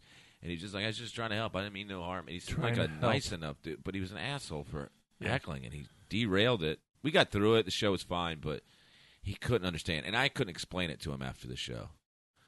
Because he's just like, I'm so sorry, but I don't mean anything by it. I'm just trying to help. I'm like, what? Don't do that. But what the fuck? Why? There's so many people think that. I don't know. Other than they've seen shows where it's happened and they thought that was the funniest part. Or they think it's not easy to do, but it's something. Because you would never walk in with a neurosurgeon and say, you know what, let me help you out here. Yeah. Like, this is one of the few professions where laymen will think that they can help. Yes. They think they can help. I think, a lot of them don't respect it. I think there's some of that in there, is that they think it's accessible that way, where, oh, yeah, I can just come and say a couple of things, too. Right. He's just up there saying a few things. Yeah, they think they could do it. When they wouldn't. I mean, people know it's tough when you talk about, like, realistically, like, going on stage or starting open mic. They're terrified of it. Mm-hmm. And they know they wouldn't do it or can't do it. But then, I don't know, a few drinks in, sitting in the crowd, then they want some attention too, and it comes out. It's usually alcohol-related. Yeah, because, the alcohol creates this sort of expanded sense of your own abilities. So you take on a person you would never say anything to if you were sober, Oh, come on over, So there's some of that. There's all of that in there.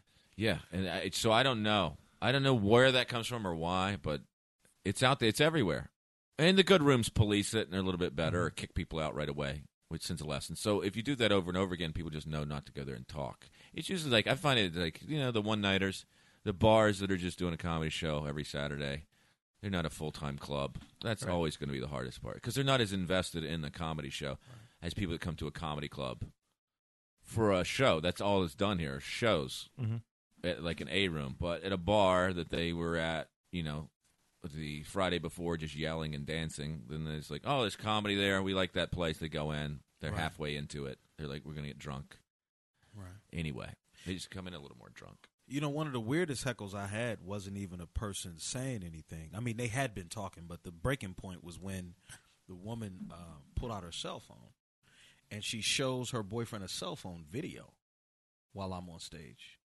So it's like, yeah, push him on the swing. Oh! It was like one of those backyard Twitter cell phone videos, and she played it front row while I'm on the stage. She played it like, yeah, here's where he does the thing while I'm up.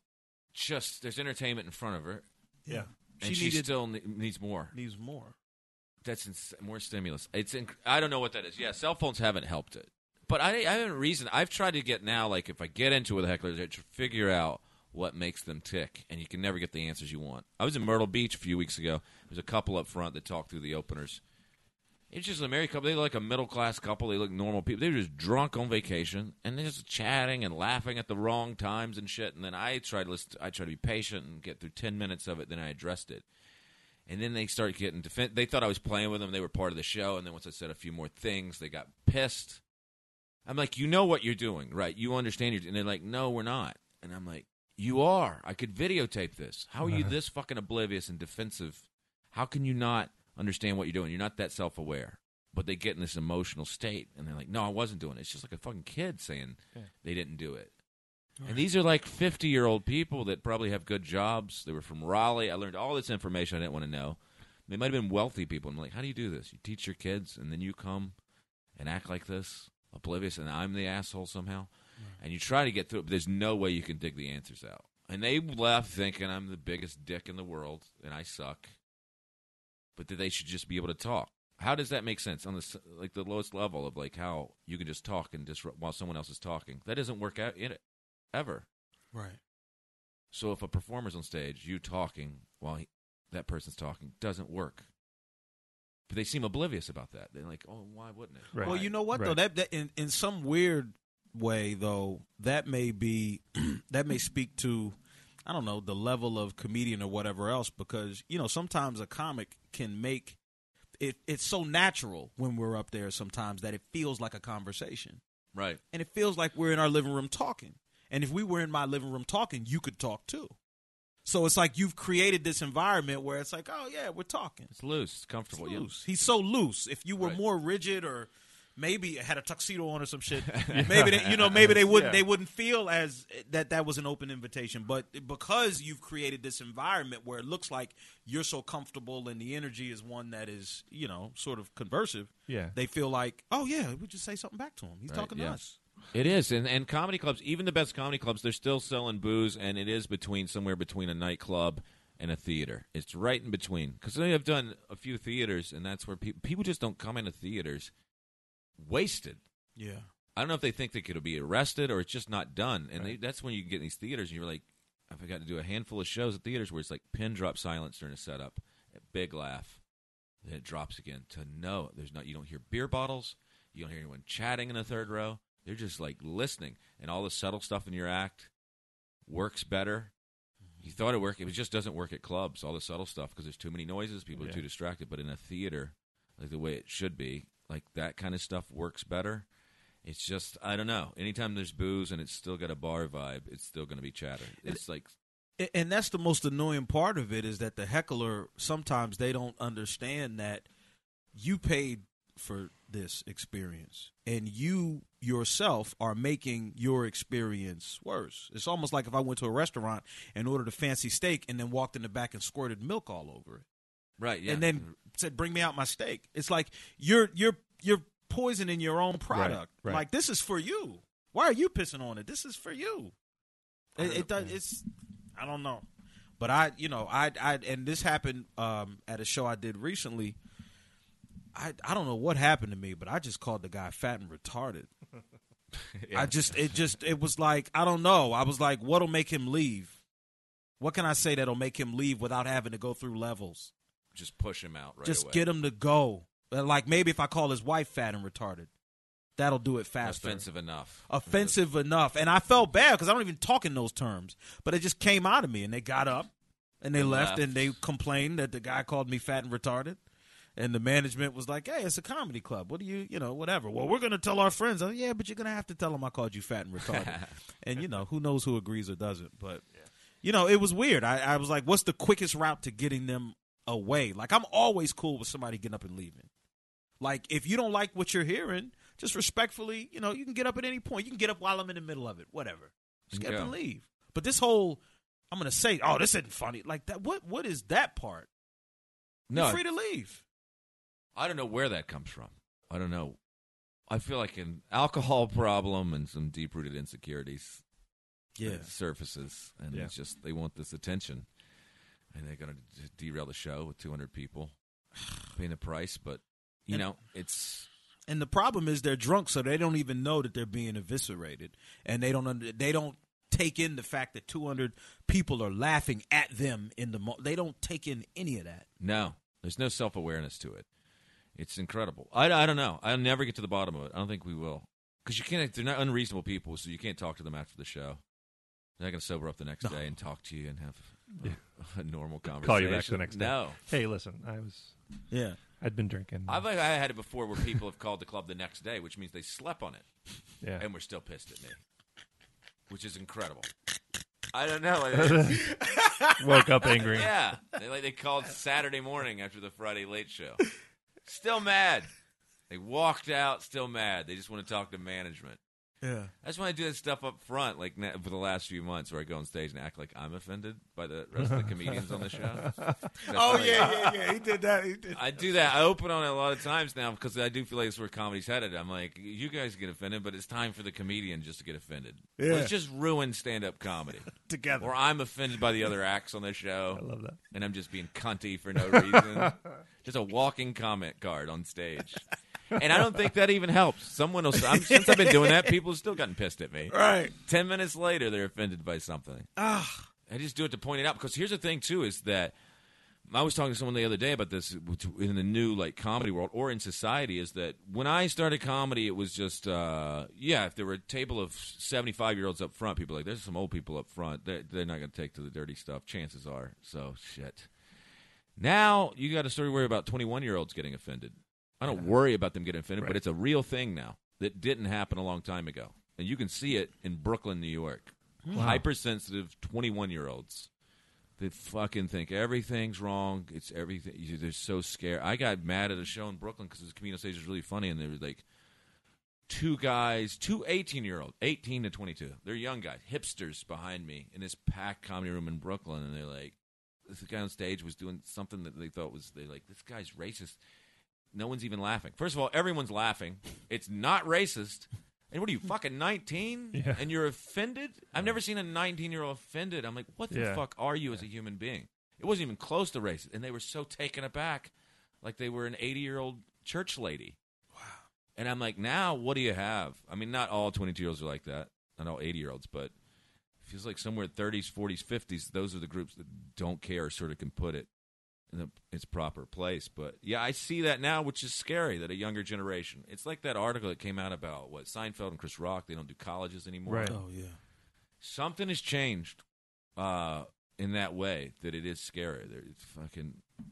They all have a cause, and they're young and they're hypersensitive, which I don't understand. At 21, someone could have pulled out a handgun in a nightclub where I was at, and I would have loved it. The more fucked up, the better at 21. I couldn't have been offended. Everything was new and exciting. I wanted the whole world to fall apart. I like shocking things. Yeah. I was trying to. Women were new. Drugs were new.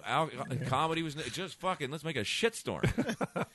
There's no way I could be just going, I can't believe he said it. Yeah. I can't believe. What are you? I like 19? Fucking. I don't know what that is, and it's scary. You just love chaos. I love chaos, and I still like it in a way. You know? I just picture Hoop in that scene from The Dark Knight, hanging out of the back of the cop car like the Joker, watching the city burn. Like, I love this shit. Like, yeah, there's some part of me that still loves that. So that's a deep flaw in me. But So then, speaking of you when you were younger, has your approach to hecklers changed over the years in comedy? The only thing I've done is when I was drunk and younger, I used to lash out fast. And sometimes I get it wrong. Someone just ordering a drink loud. And I'm like, fucking shut the fuck up. Like, losing my mind.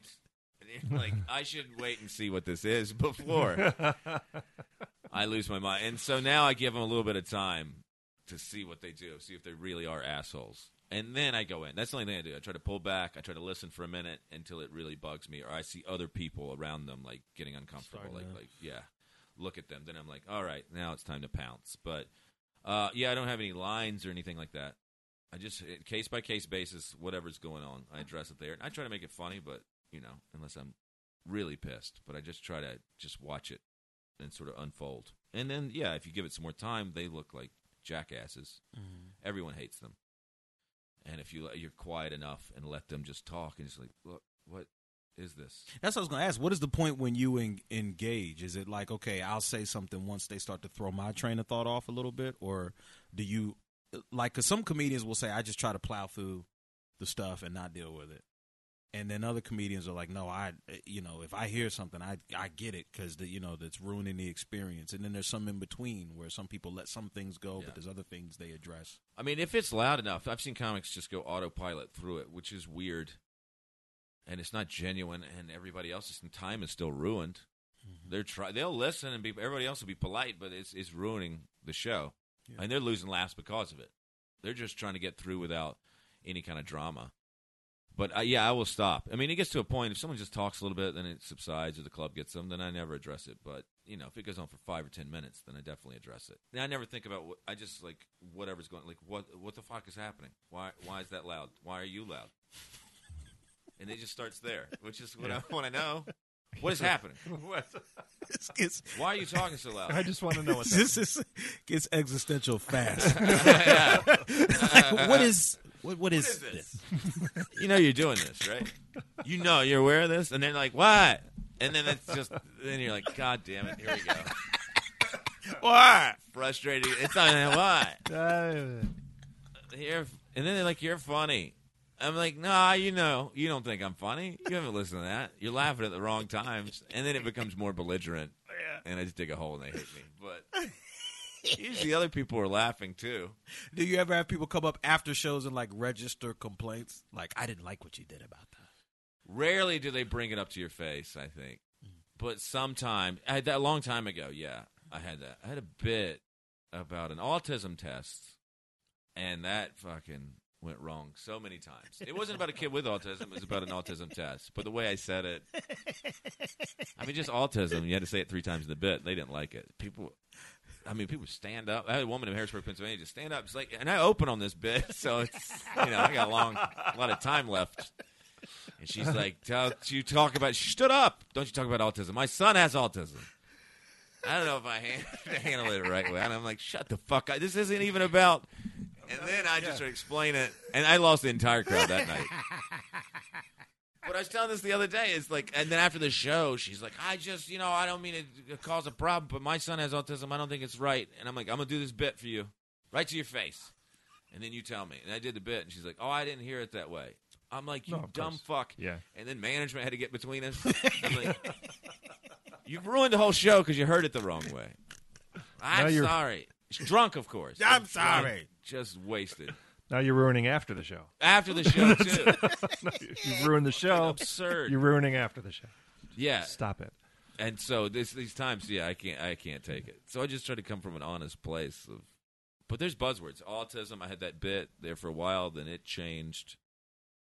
The retard 10 years ago, I had would kill for a couple of years. Then that all changed in society. Then autism just became a buzzword. And there's so many more words where people are, just hypersensitive, won't hear what you're saying. Do you have any bits that you look back on and go, yeah, that was probably I guess at the time, there's the bits that I hate, like that I started on, that I'm like, ugh, that's terrible, and it definitely doesn't stand the test of time. And then the way people feel now would go, Jesus Christ, it's the most evil human being we've ever. What is that? But I'm like, in 2001, man, it's killing. I swear it didn't feel like it came from a bad place. But yeah, I'm not proud of it now. Yeah, you're right. This wasn't a thing 15 years ago. Yeah, this wasn't. It sounds terrible if you play the tape back. Oh, like if you go back and listen to like Raw and Delirious and some of that stuff, it's like, oh my God. Or Dice Clay and all. I mean, yeah, Sam Kinison stuff. Yeah, I know. So it's it changes. You evolve. So yeah, there's things I cringe. Yeah, what I said, but I never meant any harm, and I don't think it's anything I said anything that crazy. Right. So so ultimately in terms of your career, what is there an end game or an end goal or something where it's like, I want to get to the point where this happens?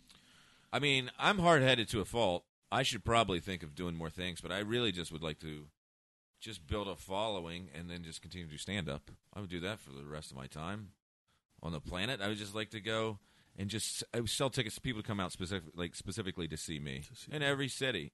Mm-hmm. And, to what level? I don't know if it's 150 people anywhere you go or 2,000 people, somewhere in between there. I'd be happy with 200 people in every town, Yeah. I mean, it doesn't have to be arenas. I don't dream of that. But, a following and where you could go to Sacramento, Atlanta, Lansing, Michigan, and there's 200 people there for you. And as long as you keep writing a new hour and keep them entertained, they'll stay with you and bring some friends 2 years from now. Then you go to Vegas, and you go to Phoenix, and there's people. That's what I would love, and just tour on that and keep writing and doing it. I know it's like a purist way to look at it. It's ridiculous, sort of. It can be done. People are doing it, but I probably need to do more. Like, the social media. I'm terrible at social media. I don't know how to get from point A to point B. I really don't know how to do it. You ever think about hiring somebody to do some of that stuff or freelance some of that stuff? I've never really considered I never got close to hiring anyone to do it. Maybe I should, but Yeah. I don't. No, I don't want someone to do my social media for me. I don't. Even if mine's boring, it's me, and I want it all to be me and genuine. I feel like that's the only chance I have now. I've backed myself into a corner where it's got to work this way because I haven't given myself any outs with, I could just go do corporate work or I could do cruise ships. My act doesn't work. And I'm not going to write another 45 minutes to be clean, to make big money. So it's the all or nothing thing. I'll be 42 in June, so it's terrifying. But I like it that way. I'm like, just write better bits. It's got to work. Yeah. This has got to work. I don't know how to act. I've never taken one acting class. All those years have passed me by. So really, it is all or nothing. Yeah. So, yeah.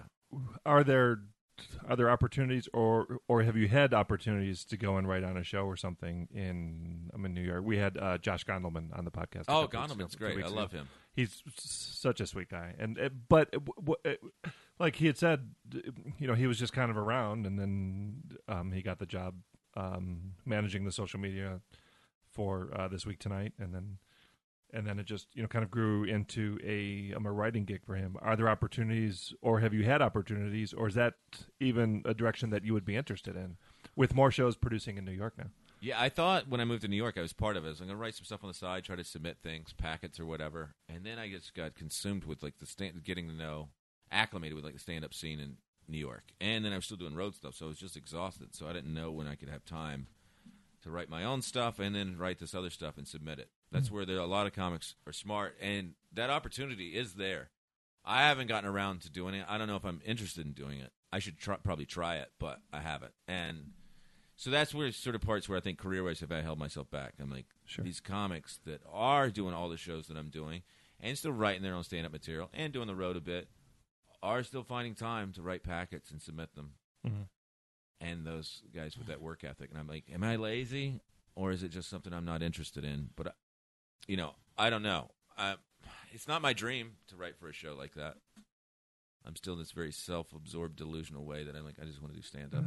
Yeah. I want people. And it's probably the wrong way to do it. I should spread it around a bit. Take an acting class, try to go in commercial auditions. Because those comics are doing that in New York. They Sure. get a commercial. It funds their life in New York for a year. Yeah. They get a writing job on a show. That's a lot of money. They can still do all their spots in the city. It's a good credit if they're on a show, like a really well-respected show like that. And you're deeper into the business and you make better connections. They're probably smarter than me for doing that kind of stuff. And I probably should and try, but I haven't so far. And so I don't know where to lead. This probably... God, it sounds depressing. I honestly, I just feel like, in some ways there's something to be said for doing it how you want to do it. I don't know. I understand there's things that you quote unquote got to do, but it's like, man, you got to enjoy this thing too, right? Like you can't spend years doing some shit you don't like because you think it'll in the long run be better for. Right. Yeah, and it's just I don't want to. Yeah, I want to do it the way I want to do it, and I've accepted now that I'm like, whether this, I made a living doing comedy for a lot of years, but I'm not getting rich doing it, and so if either something big happens with it or nothing, then I've sort of accepted this is the way it has to be. I'd be proud of the work that I've done. If I can release a few CDs, if it never makes it to some kind of big special, that I have CDs out there that people could listen to and go like, he did write, or that is funny. He did have like a body of work, even though, millions of people weren't paying to see it or something, that I have to be okay with that someday and think about it. Or I didn't get rich doing it. Or it might be a fucking struggle to the very end. And I've sort of accepted that. Like, do the work, try to make it better, and push yourself, further and into the business and to be successful. But, there's certain things I'm not willing to do. I'm hard-headed about it. I could have made a lot more money doing other things. Being cleaner earlier on. Or trying to, audition or submitting. Probably would have got something along the way. But no, I sort of have this hard-headed approach. It just comes naturally. I'm just like, this is the way. Tunnel vision. I want to do this. Yeah. I want to do stand-up. But now that it's all changed, I don't know if it's realistic. It can still happen, but no, I don't know. So I'm still sort of lost in it, but I feel like it's the only way, and I've accepted, like, that's it. This is the way I want to do it. It's interesting because I remember I did an interview with Dov Davidoff, And he was kind of talking about how he's like, look, I don't like social media. I'm not doing it. And he was like, Right. I don't give a shit. And he said the chips just fall where they may, but I'm not doing it. That's good. I respect that. He's also at a place, too, where he maybe doesn't have to do it, Yeah. too. Or he already has a name and enough credits, too, where, Maybe that's a part of it. yeah. I think once you get a certain level of celebrity, you don't have to do social media as much, you know. A few tweets here and there. You definitely don't have to be on Facebook. But the level we're at, you feel like people are like, you got to do it. You got to fight for your life out there and get all the attention you can. I just feel like I need the other day I was thinking to myself, I'm like, I feel like I'm like Biggie Smalls looking for my P. Diddy. Just somebody to go, yo, you got to see him. He's coming to the Chuckle Hut. Be right. over the top. Or like To a push wrestler it all. with one of those promoters like Brother Love. Yeah, like, yeah. Man. Like somebody to just hype me and plug my stuff and be really excited Right. for me. Yeah. And then I'll just go do the shows. But I don't. I don't know have what it is. anybody like that. I wonder if it's changed too. I've seen a little bit too, where it's changed. And my friends that I don't have an agent or a manager. I'm not signed anywhere, but I have friends that are, and they've just like I feel like it changed. Like maybe those people, maybe they were never interested in building someone, but they're definitely not. No one's interested in developing talent or anything. They might say they are, but you need to show up like successful already, and then they'll take a cut of it. Right. That's what every comic ahead of me is saying. Like, yeah, you show up with a. You know, I've had friends sign things, and they were like, well, what have you done with an agent? And he's like, I got this credit. And they're like, we want people with a following. They want to just show up with, like, dollar signs on them and, like, yeah, we'll take 10% of that. But they're not going to go, oh, we saw you at this show. We didn't know anything about you. We just hilarious. Let's do something. Right. I don't know if that's happening. I don't hear I those don't think it stories is. anymore. Has it always been that way, or is that a new thing No. where now you have to show up with all that stuff? I think there's an expectation of, I mean, you know, you look at these, you know, YouTube stars and Vine stars who have, you know, Hannah Hart comes to mind right away. You know, people who get, you know, 1 million views per video, and then all of a sudden they're selling out shows and immense up. And so then they come to you, like you said, with a following, and they're able to sell out clubs immediately. And then they don't have, you know, but you're right. You don't hear those stories anymore about how, you know, so-and-so was, you know, discovered at, you know, at a 3:00 in the morning show at Caroline's or something like that. No. You Yeah, don't I hear hear that anything. anymore. The term, like, talent scout, I mean, that's so long. It sounds like Yeah. such an outdated term. Yeah. I don't feel like there's any, like, people just sitting there watching talent. There's Yeah. conversations like so-and-so came up after the show, and it's never, like, any big thing. And then that was the moment. I have never heard that. It's never happened for anyone I know of that. I'm sure, you know, it's all you meet someone, they put you on something else, then, yeah, things start to build in pieces. But, Even yeah, the late, I've never seen any magical moments. the late night shows aren't really even looking for comics anymore. I mean, not in the same way that, you know, they were when Carson and Letterman were running, you know, late night. You know, I don't know that their talent scouts are going from club to club looking for the next. I think it's all submissions coming into them. Yeah. And then they weed through that, but they don't have to go out. I mean, some of them will probably go to festivals. I know some of those bookers for those late night shows. A couple of them are at festivals and stuff. And you can, you know, meet them or connect with them there, but you're still going to have to send tape after tape after tape and get notes. And then maybe you get on. But you're in a pile of names and people with agents and managers that are pushing them hard to get their client on. So, yeah, it's a real feeding frenzy. But, yeah, there's moments of, like, industry sitting in the crowd in New York City. I don't feel like that's happening. There's someone from industry there, but I don't feel like they're just coming up like, holy shit. Well, then does that erode some of the point of having to get to New York or having to, I mean... Isn't that the I point still for a think lot of I people? was I went to some industry panel like in at Bridgetown Comedy Festival, which was great, and some of the industry panel, and they were talking sort of about some of the stuff in the industry panel, and like one of the guys, Denver Comics, the Growlix, they have this show. Yeah. I think it was Overdahl or someone else was saying that, you know, they got this reputation, like they got a show on the air and they're known as Denver Comics, and they were told like, hey, we were known as the comics that did it from Denver. He's like, but we had to fly to L.A. to get this show made. And he was basically just saying the infrastructure of show business, the entertainment industry, is only in New York and L.A. Yeah. That's where everything's made, so you need to go there. And another guy from New Wave was there. Or no, Comedy Dynamics, he was there too, and he's like, you still need to go to New York and L.A. Yeah. He's still like, for the foreseeable future, New York and L.A. Yeah. is a You place. could get something made, I think, like those who can't. If you have, deep enough pockets, you've got the resources, the locations, the actors available, to you, all that stuff. You could make something like that here in Charlotte. But yes, I mean, all those guys, Adam Caton Holland and all those guys moved to L.A. to make that show happen.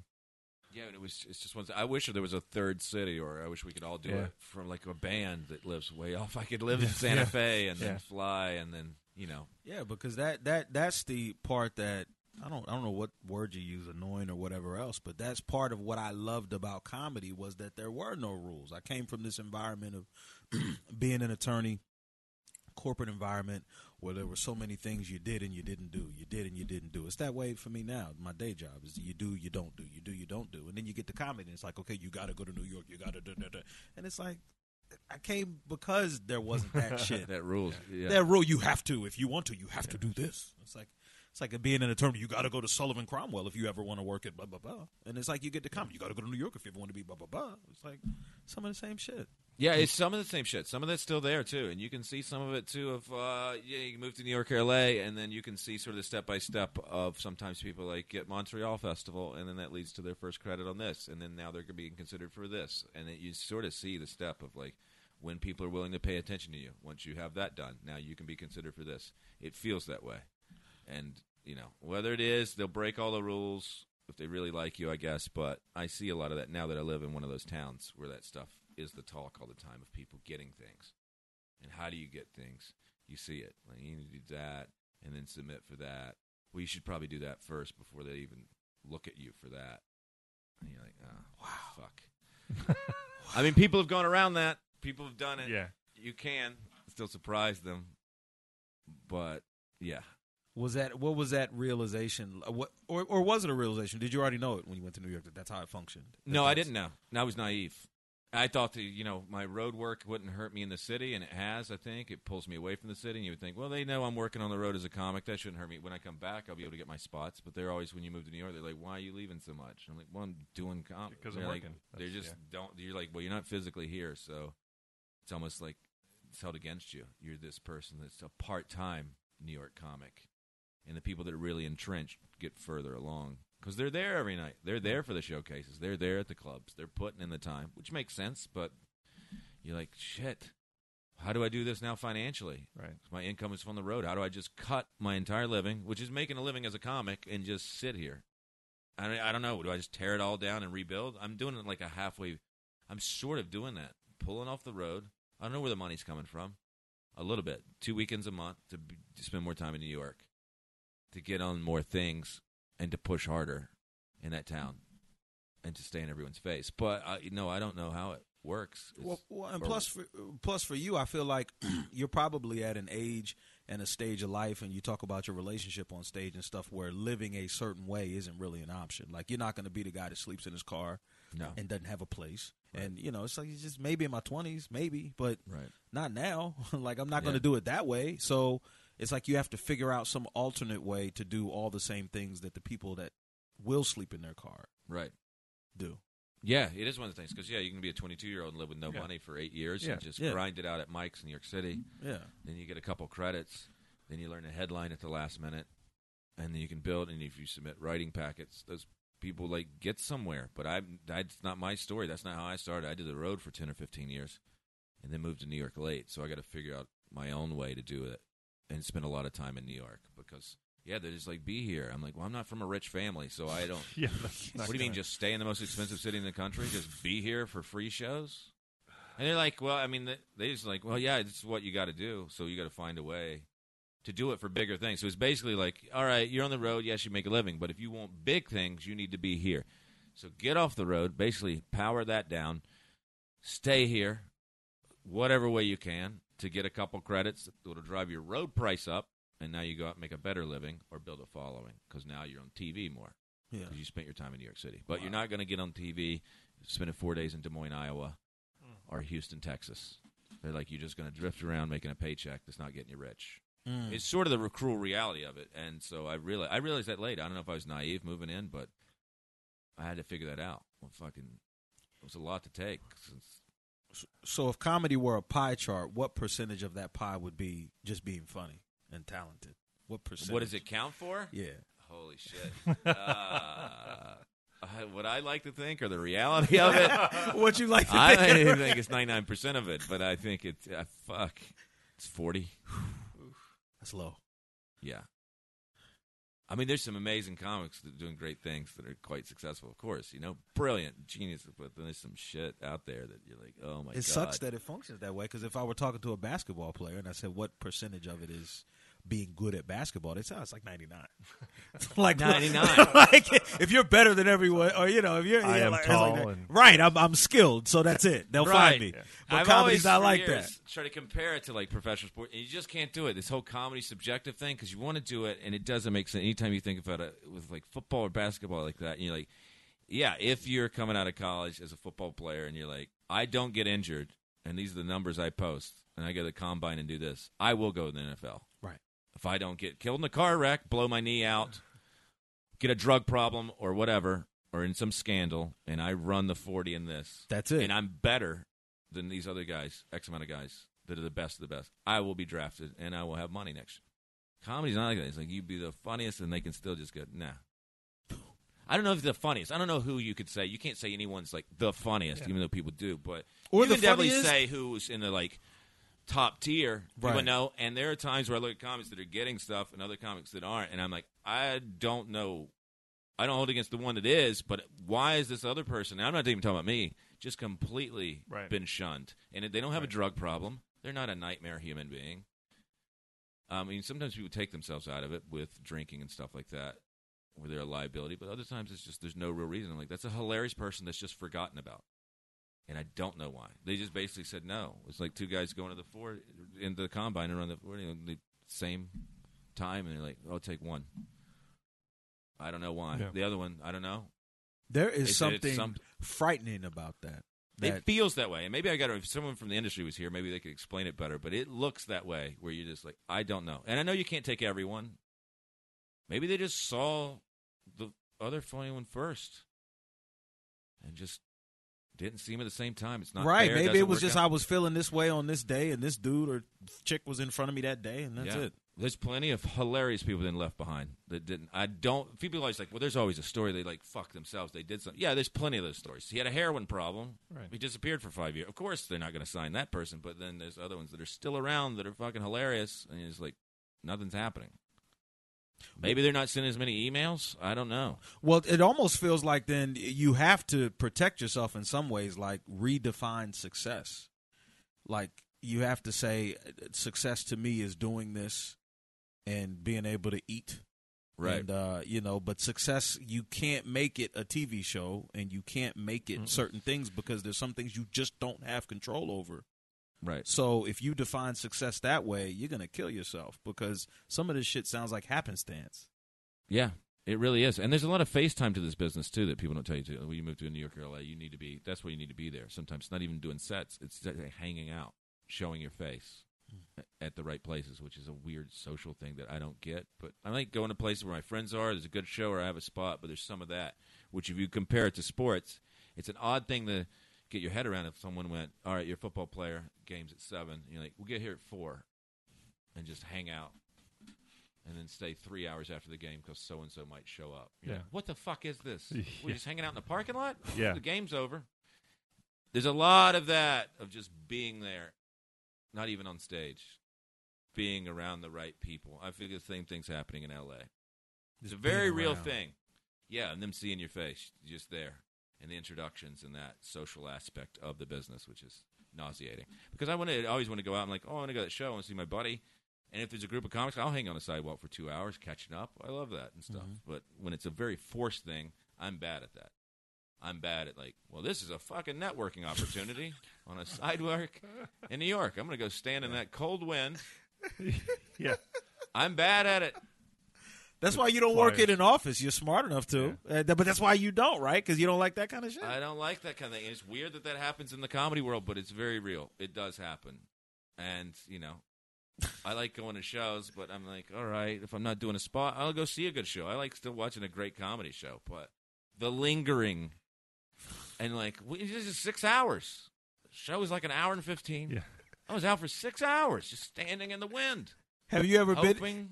Have you ever had it where someone walked in and you're like, I gotta figure out something to say to that person because they're. I don't know. I mean, I'll say hello. I just try to keep it genuine. If I don't have anything, I don't try to fake a conversation because I know they'll be able to sniff it out. How'd you link with Attell? How did that happen? I worked with him years ago at the old club on College Street here in Charlotte. I just got booked on his week. And then from there, I saw him next time he came through town. And then like another time I worked with him. And then I got on some Atlanta weekends with him. And then when I moved to New York, I'd see him a little bit at the Cellar and say hello and stuff. And then he took me to Long Island one time. So it's just over the years, just every couple of years I work with him. It just sort of happened. I got booked on the shows. Then, and then we just talked a little more. So, but I still, once or twice, here maybe 5-6 times over the course of 12 years, Yeah. But that's how. And so, it's just a blast to do shows with him. The crowd's amazing.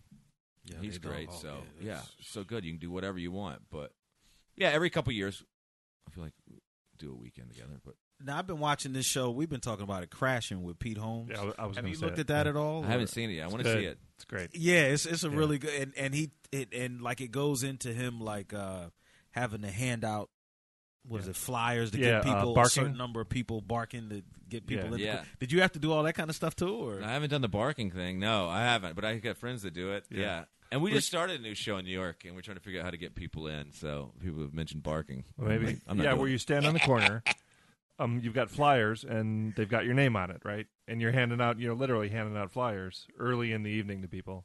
Right. And if 5 people show up with the flyer with your name on it, they'll give you 5 minutes at the end of the night. Yeah. Stage, which is That's a real thing in New York. It's scary. I'd pay good money to see you do that. God. not even perform. I would pay what I would pay to see you perform to watch bark you. people in. The most uncomfortable I could be in my life. I hate it. I'm not barking. It's fuck. And the worst thing too, bringer shows are a big thing in New York too. Bring 10 people to get stage time. Never do that. Never do it. Fuck that. So you saying don't do it or you don't do it? Barking is better than a bringer show. Don't do it. Why don't is do bringer show? It's always kind of a corrupt angle. It's just a club scam. They don't care about you. Yeah. They'll give you your 5 minutes. The show's probably going to be terrible anyway. And then, you got to fucking make your friends uncomfortable. I mean, you can do it one time. Maybe they want to come see you. But then, it's just shitty. No, they either give you a spot or no. Or you don't want that spot anyway. You don't want that spot. Barking would make sense. I mean, we got this new show in New York. They were doing like bi-weekly in the Village. And it's me and like 3 other buddies, John Conroy, Clint Noor, and Derek Humphrey. And so, it's hard to get an audience in New York.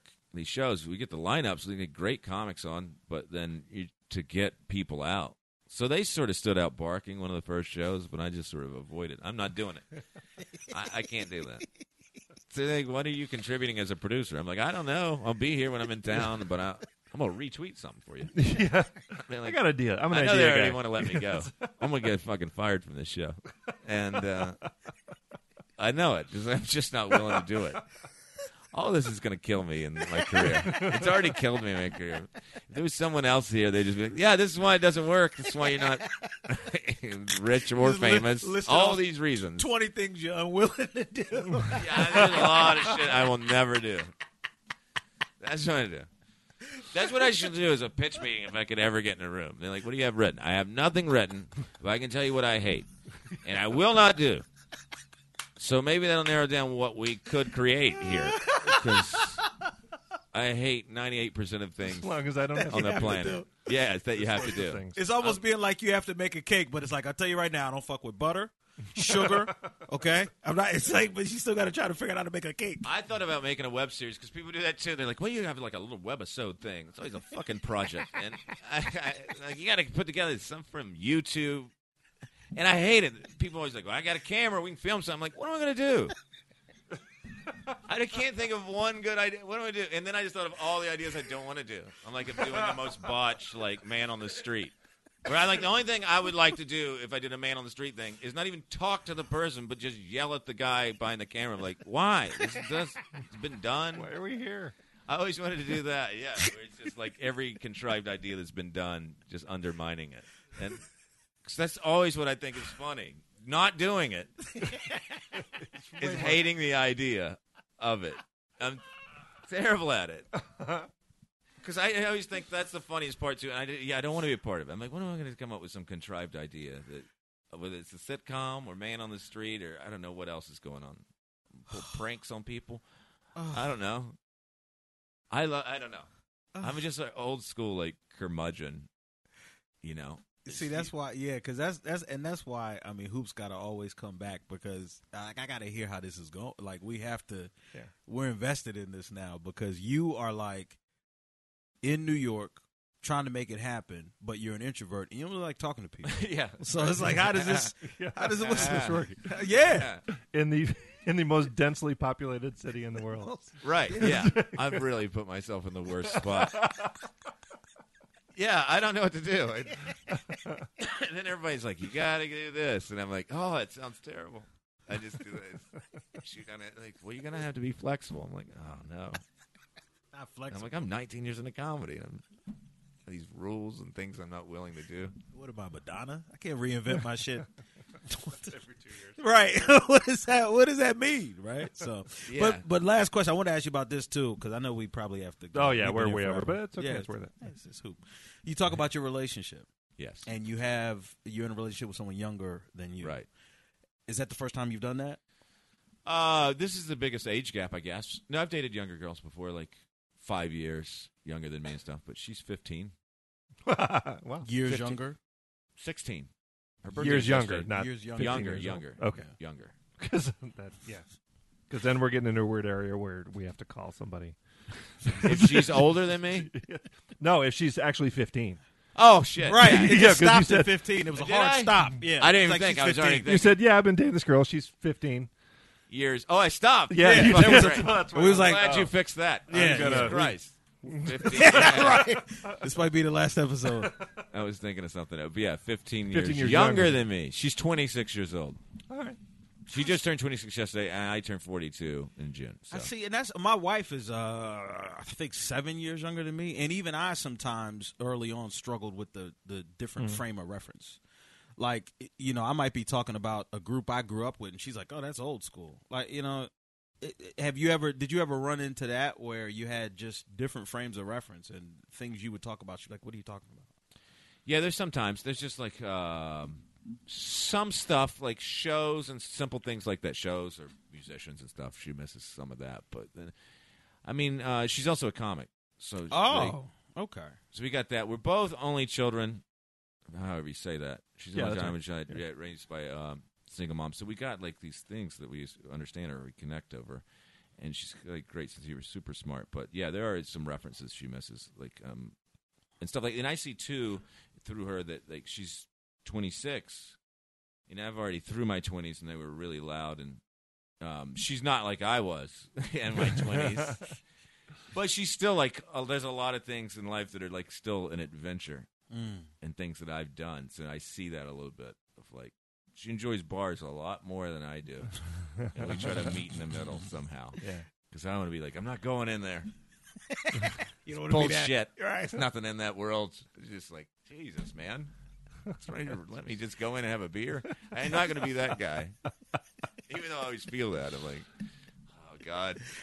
But she's still like, you know, going out and stuff like that, and I try to keep up. We got a healthy balance of that. Like she understands I'm sober and I've been through it and stuff, but I can go to a bar for a couple hours, but I'm not staying until 4 a.m. with her. You know. Did y'all meet at a comedy club? We met at a show in Brooklyn. Yeah, she actually booked me on her show. She was producing a show. Oh wow! And then we had met a couple times before that, and then we just started talking that night, and then it just happened very naturally after that. Pretty fast, almost 2 years in. Yeah. Wow. So, yeah. Okay. She's very sweet. She's hilarious, and you know, really smart, and calls me on my bullshit. But I've never dated a comic before. I was hesitant to date a comic. People told me not to, but so far it's been a healthy relationship. Are you a marriage guy in the long run, whether it's her or whatever? But I can be long-term committed relationship. I don't know if I can be marriage guy. Maybe. But I don't know. I feel like I could be with someone I'm in love with for 30 years and be monogamous. Mm-hmm. I could definitely do that. But not I don't know. marriage. I don't know. Or I don't know on marriage. Maybe. If someone was like, we're doing this because like we understand it's bullshit, but, you know, taxes is going to help. I'm like, all right. But I don't know about the whole show of it. I don't know if I want. And then, that's generally with not about the guy anyway, right? That's what the women. Right. Because I feel this. I could have done without all of the pomp and circumstance, and I could have done without all of that. It's like marriage is essentially a long-term exclusive relationship, but then there's the tax benefits and the other stuff on the other end of it. But I mean, if you're with somebody 30 years, you pretty much did that. Yeah, they just didn't call it a marriage. Yeah, common law. What? Yeah. Was that 7 years common law? So I think it might depend on the state, but 6 a lot of places. But I won't say I would never. I might. Yeah. It's doubtful, but maybe I could definitely have the long-term relationships. Yeah. And then as far as kids, it's the thing. As far as a family, $5 million before I consider one kid. Oh yeah, that's fair. He's got a great bit about that.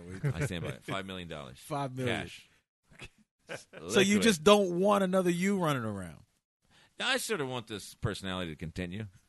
I want it to destroy the world. No, I don't want another you.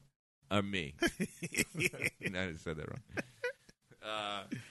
I don't know if I want to. I don't know. I've never dreamed of the kid. Like, I don't know.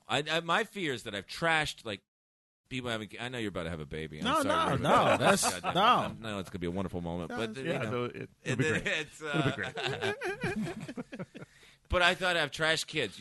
Part of my fear is this too: is that I talked all this shit about. I don't want kids. Fucking. Why would you have 8 kids and stuff like that? I bet if I had a kid with a woman I loved, I feel like I would probably go the other direction, and it would become my OCD would latch onto this kid. This is the most special thing ever. I probably wouldn't care about comedy anymore.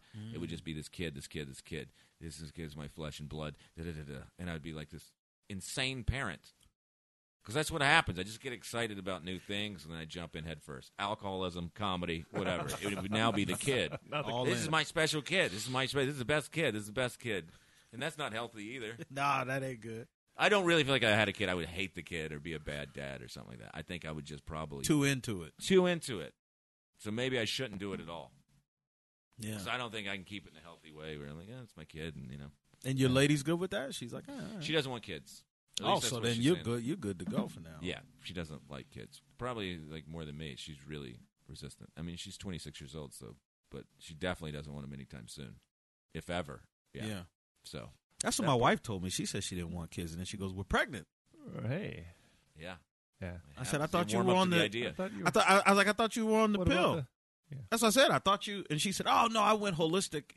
At the beginning of the year, I was like, I feel like that's a conversation that we should have, not just I'm not wearing makeup and I'm not taking the pill. But she goes with pregnant, but she knows I always wanted a kind of a family, and maybe that comes from being an only child, right? Or a lot of the only children I know don't want kids. Yeah, I'm an only child too, or still am, and zero interest in having. I find that a lot. And people that come from big families tend to want big families. Yeah.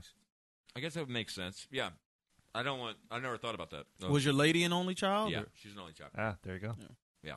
And so she's never had any idea. I mean, I'm fine. I think it does have something to do with the only child thing. It's just never sounded good to me. The kid. The weird thing that popped into my head the other day, my wife and I have been married for 20 years now. And so in my head, anytime someone asks, like, didn't you want a kid or whatever, in my head, my child, my figurative child, is always an infant. So I'm holding the baby, and I'm, or toddler age. Yeah. Had we had children early in our marriage, my kid would be high school age or older than that now, which completely freaks me out. Really? Because A, I can't possibly be that old, and B, what would I do with a teenager? It's just, it's not even, I can't even wrap my head around the idea of having another adult, or near adult. It's not, it can't be. This lifelong. Can you imagine? No, I can't. And it does come down to money that I'm not ready to sacrifice my dreams for this kid. Right. I'm not. I still would like to go to, like the example I use is go to France. If you don't have enough, you can do that, but you need to be rich to drag your family around the world. Yeah. Otherwise, your vacations change. That's the bit, but I stand by that. Of like, I don't want to be stuck in one place with a family. Mm-hmm. I want to be able to go all over the world. You can't do that with 3 kids or even 1 unless you're wealthy. Yeah. People don't say that. Well, that's good. That says something about you because some people would go, yeah, just go and not take them. Like, that's what some people do with that. Yeah, there you go. It's like, I never pictured me bringing them. Yeah. I never pictured yeah. that. So at least you know you wouldn't be a shitty dad. No, I don't think I'd be a shitty dad, but I want to have it right before I do it. But I don't know if I ever will. Yeah. It doesn't sound appealing to me. I don't know why. The whole throwing a ball with a kid, and I don't know.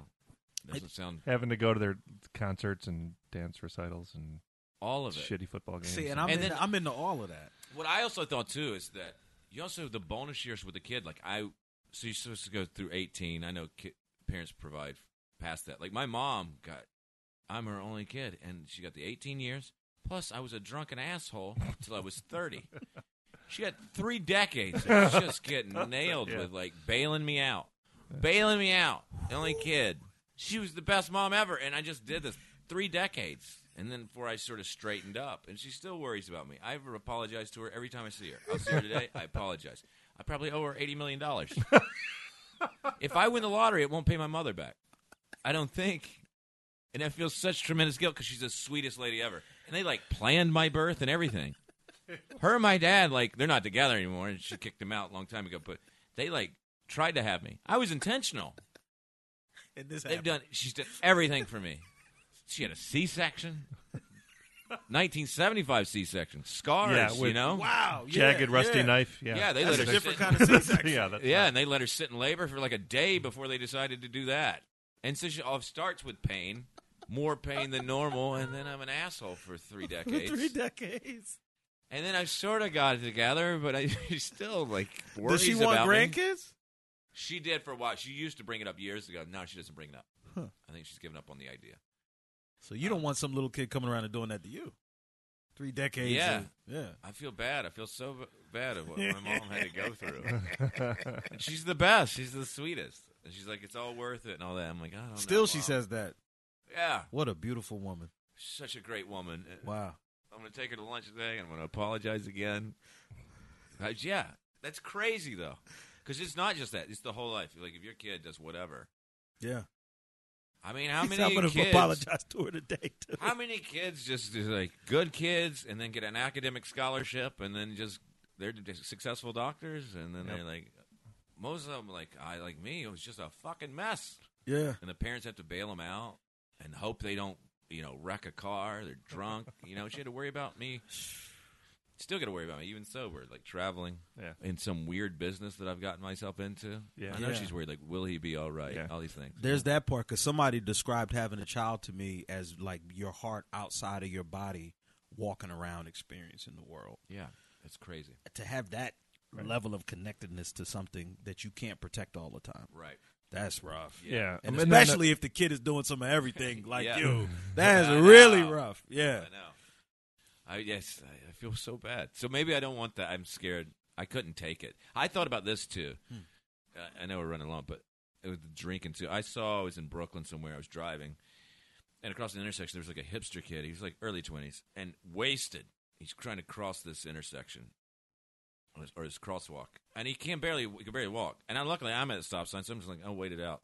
He wobbling across the street. He just falls like on the park bench next. On the other side of the street, and I'm like, this is the first time, because I'm not a parent, I ever thought, I'm like, somewhere, there's like a man and a woman in like Tacoma, Washington, whose 20-year-old passion project is about to be killed by a city bus. I'm like, there are parents that love this kid. It moved to New York, drank like an asshole, and walked in front of a cab and got killed. Yeah. Right. And I'm like, I couldn't take that. I could not take it. Right. I'm like, his parents don't know what he's doing. He's wandering around this bad neighborhood in Brooklyn. No. I almost hit him. He's blacked out at 10:30. He doesn't even know where he is on the planet. I'm like, there's some parents that raised him somewhere. And I felt bad for them in that moment. It's the first time I ever felt that. I don't want to feel that. That is. I felt bad for the parents. I'm like, Jesus, you did everything you could. Yeah. And this fucking jackass But then kid. see something like that, it makes you question that. Like, what did we do wrong that our kid does behaves like you that? say. Yeah. And I'm sure he was fine. I'm sure he made it home. It was just a But drunken damn. night. But it was the first time I ever thought like that. I had like the parents worried. I just imagined them sitting in Des Moines, Iowa, worried sick about his new life in Brooklyn. And he's about to be killed. if he keeps acting like this. Yeah, see, my father was the opposite. My dad was never all that worried. Like, he never had to know where I was. Like, my mom died when I was young, so it was my dad. And, like, when I was in college, I'd talk to him sometimes we'd go a month, and it'd be like, all right, well, I'm going to Kentucky for something. And he'd be like, all right, well, give me how when you get back. It wasn't, you better be safe. You better buckle your seatbelt. My dad was just, it was like, hey. I always felt like you know how some families, it's like the kid is the center of everything. And it's like our lives now funnel through the kid. I was more of like a supporting actor in my house. Like, my dad was the star. And wherever he did, we were just along for the ride. It wasn't about us. It was never about us. It was just he lived his life, and he made sure we were okay, but he was never invested to the point where we eclipsed, at the time he spent thinking about what he wanted to do. Right. Oh, wow. He just kind of lived his life, and we were there. Yeah. So, different kinds of folks, I guess. Yeah. But I plan on being the same way with my kid. Like, my kid's not going to be my profile picture. I'm not putting pictures of my child on Facebook. Like, if we're talking about him, I'll show you a picture of him. But he's not going to be the star. I'm the. There you go. You can say it. Say no, it was. I'm telling you, my father was like that, man. I remember my brother was getting into drugs and doing all sorts of stuff. And my father said, "Look," he just told him. He said, "Listen, man," he said, "if you want to do something with your life, and you want to be successful and be productive, I'll be there for you. I'll give you the shirt off my back. But if you want to be a fuck up and just kind of do whatever, you're not going to drag the unit down. It doesn't work like that." He said, "You could be on the top of a building screaming, 'I'm going to jump.'" He said, "Just let me know so I can get out of the way so that shit doesn't get on my shoes." Wow. That's what he said. And it just stuck and resonated. And I'm like, oh, yeah. I don't have that safety net. I don't have a dad that's going to rush down to jail and bail me out. Right, I didn't have that guy. And he was a lawyer. My dad was a lawyer, and my brother got busted for smoking weed, and my dad was like, "I'm not fucking going." Not helping. My dad was a criminal defense lawyer. He's like, "Fine, I'm not going." You can hire me if you want. Yeah, he's like, "Hey, it's on you." But, yeah. You're not dragging the unit down. It's all right. Maybe that's healthy in a way. Yeah. Honestly, I don't know. I think you can cripple a kid sometimes if you're too. Yeah. Smothering. But you did fine. It looks like you had the good balance and everything's good. My mom's the best. Yeah. So. You're in New York making it happen? Yeah, I think so. Yeah, man. We'll get one of these man on the street. Just don't be homeless, because this one over here. She's done. Oh, that's right. Yeah, she'll kill me if I'm homeless. That's it. Well, that's should we wrap it up here? What do you think? We got to be worn out. We're wearing 2.5 hours. So you got anything next you want to plug? Anything you're doing? Cities people should come see you? Just road dates. My website's paulhoopercomedy.com, so I keep road dates on that. So I do Greensboro tonight, Idiot Box, and then tomorrow night I'm in Clayton, Comedy Zone, and then Houston at the Joke Joint in Houston next weekend.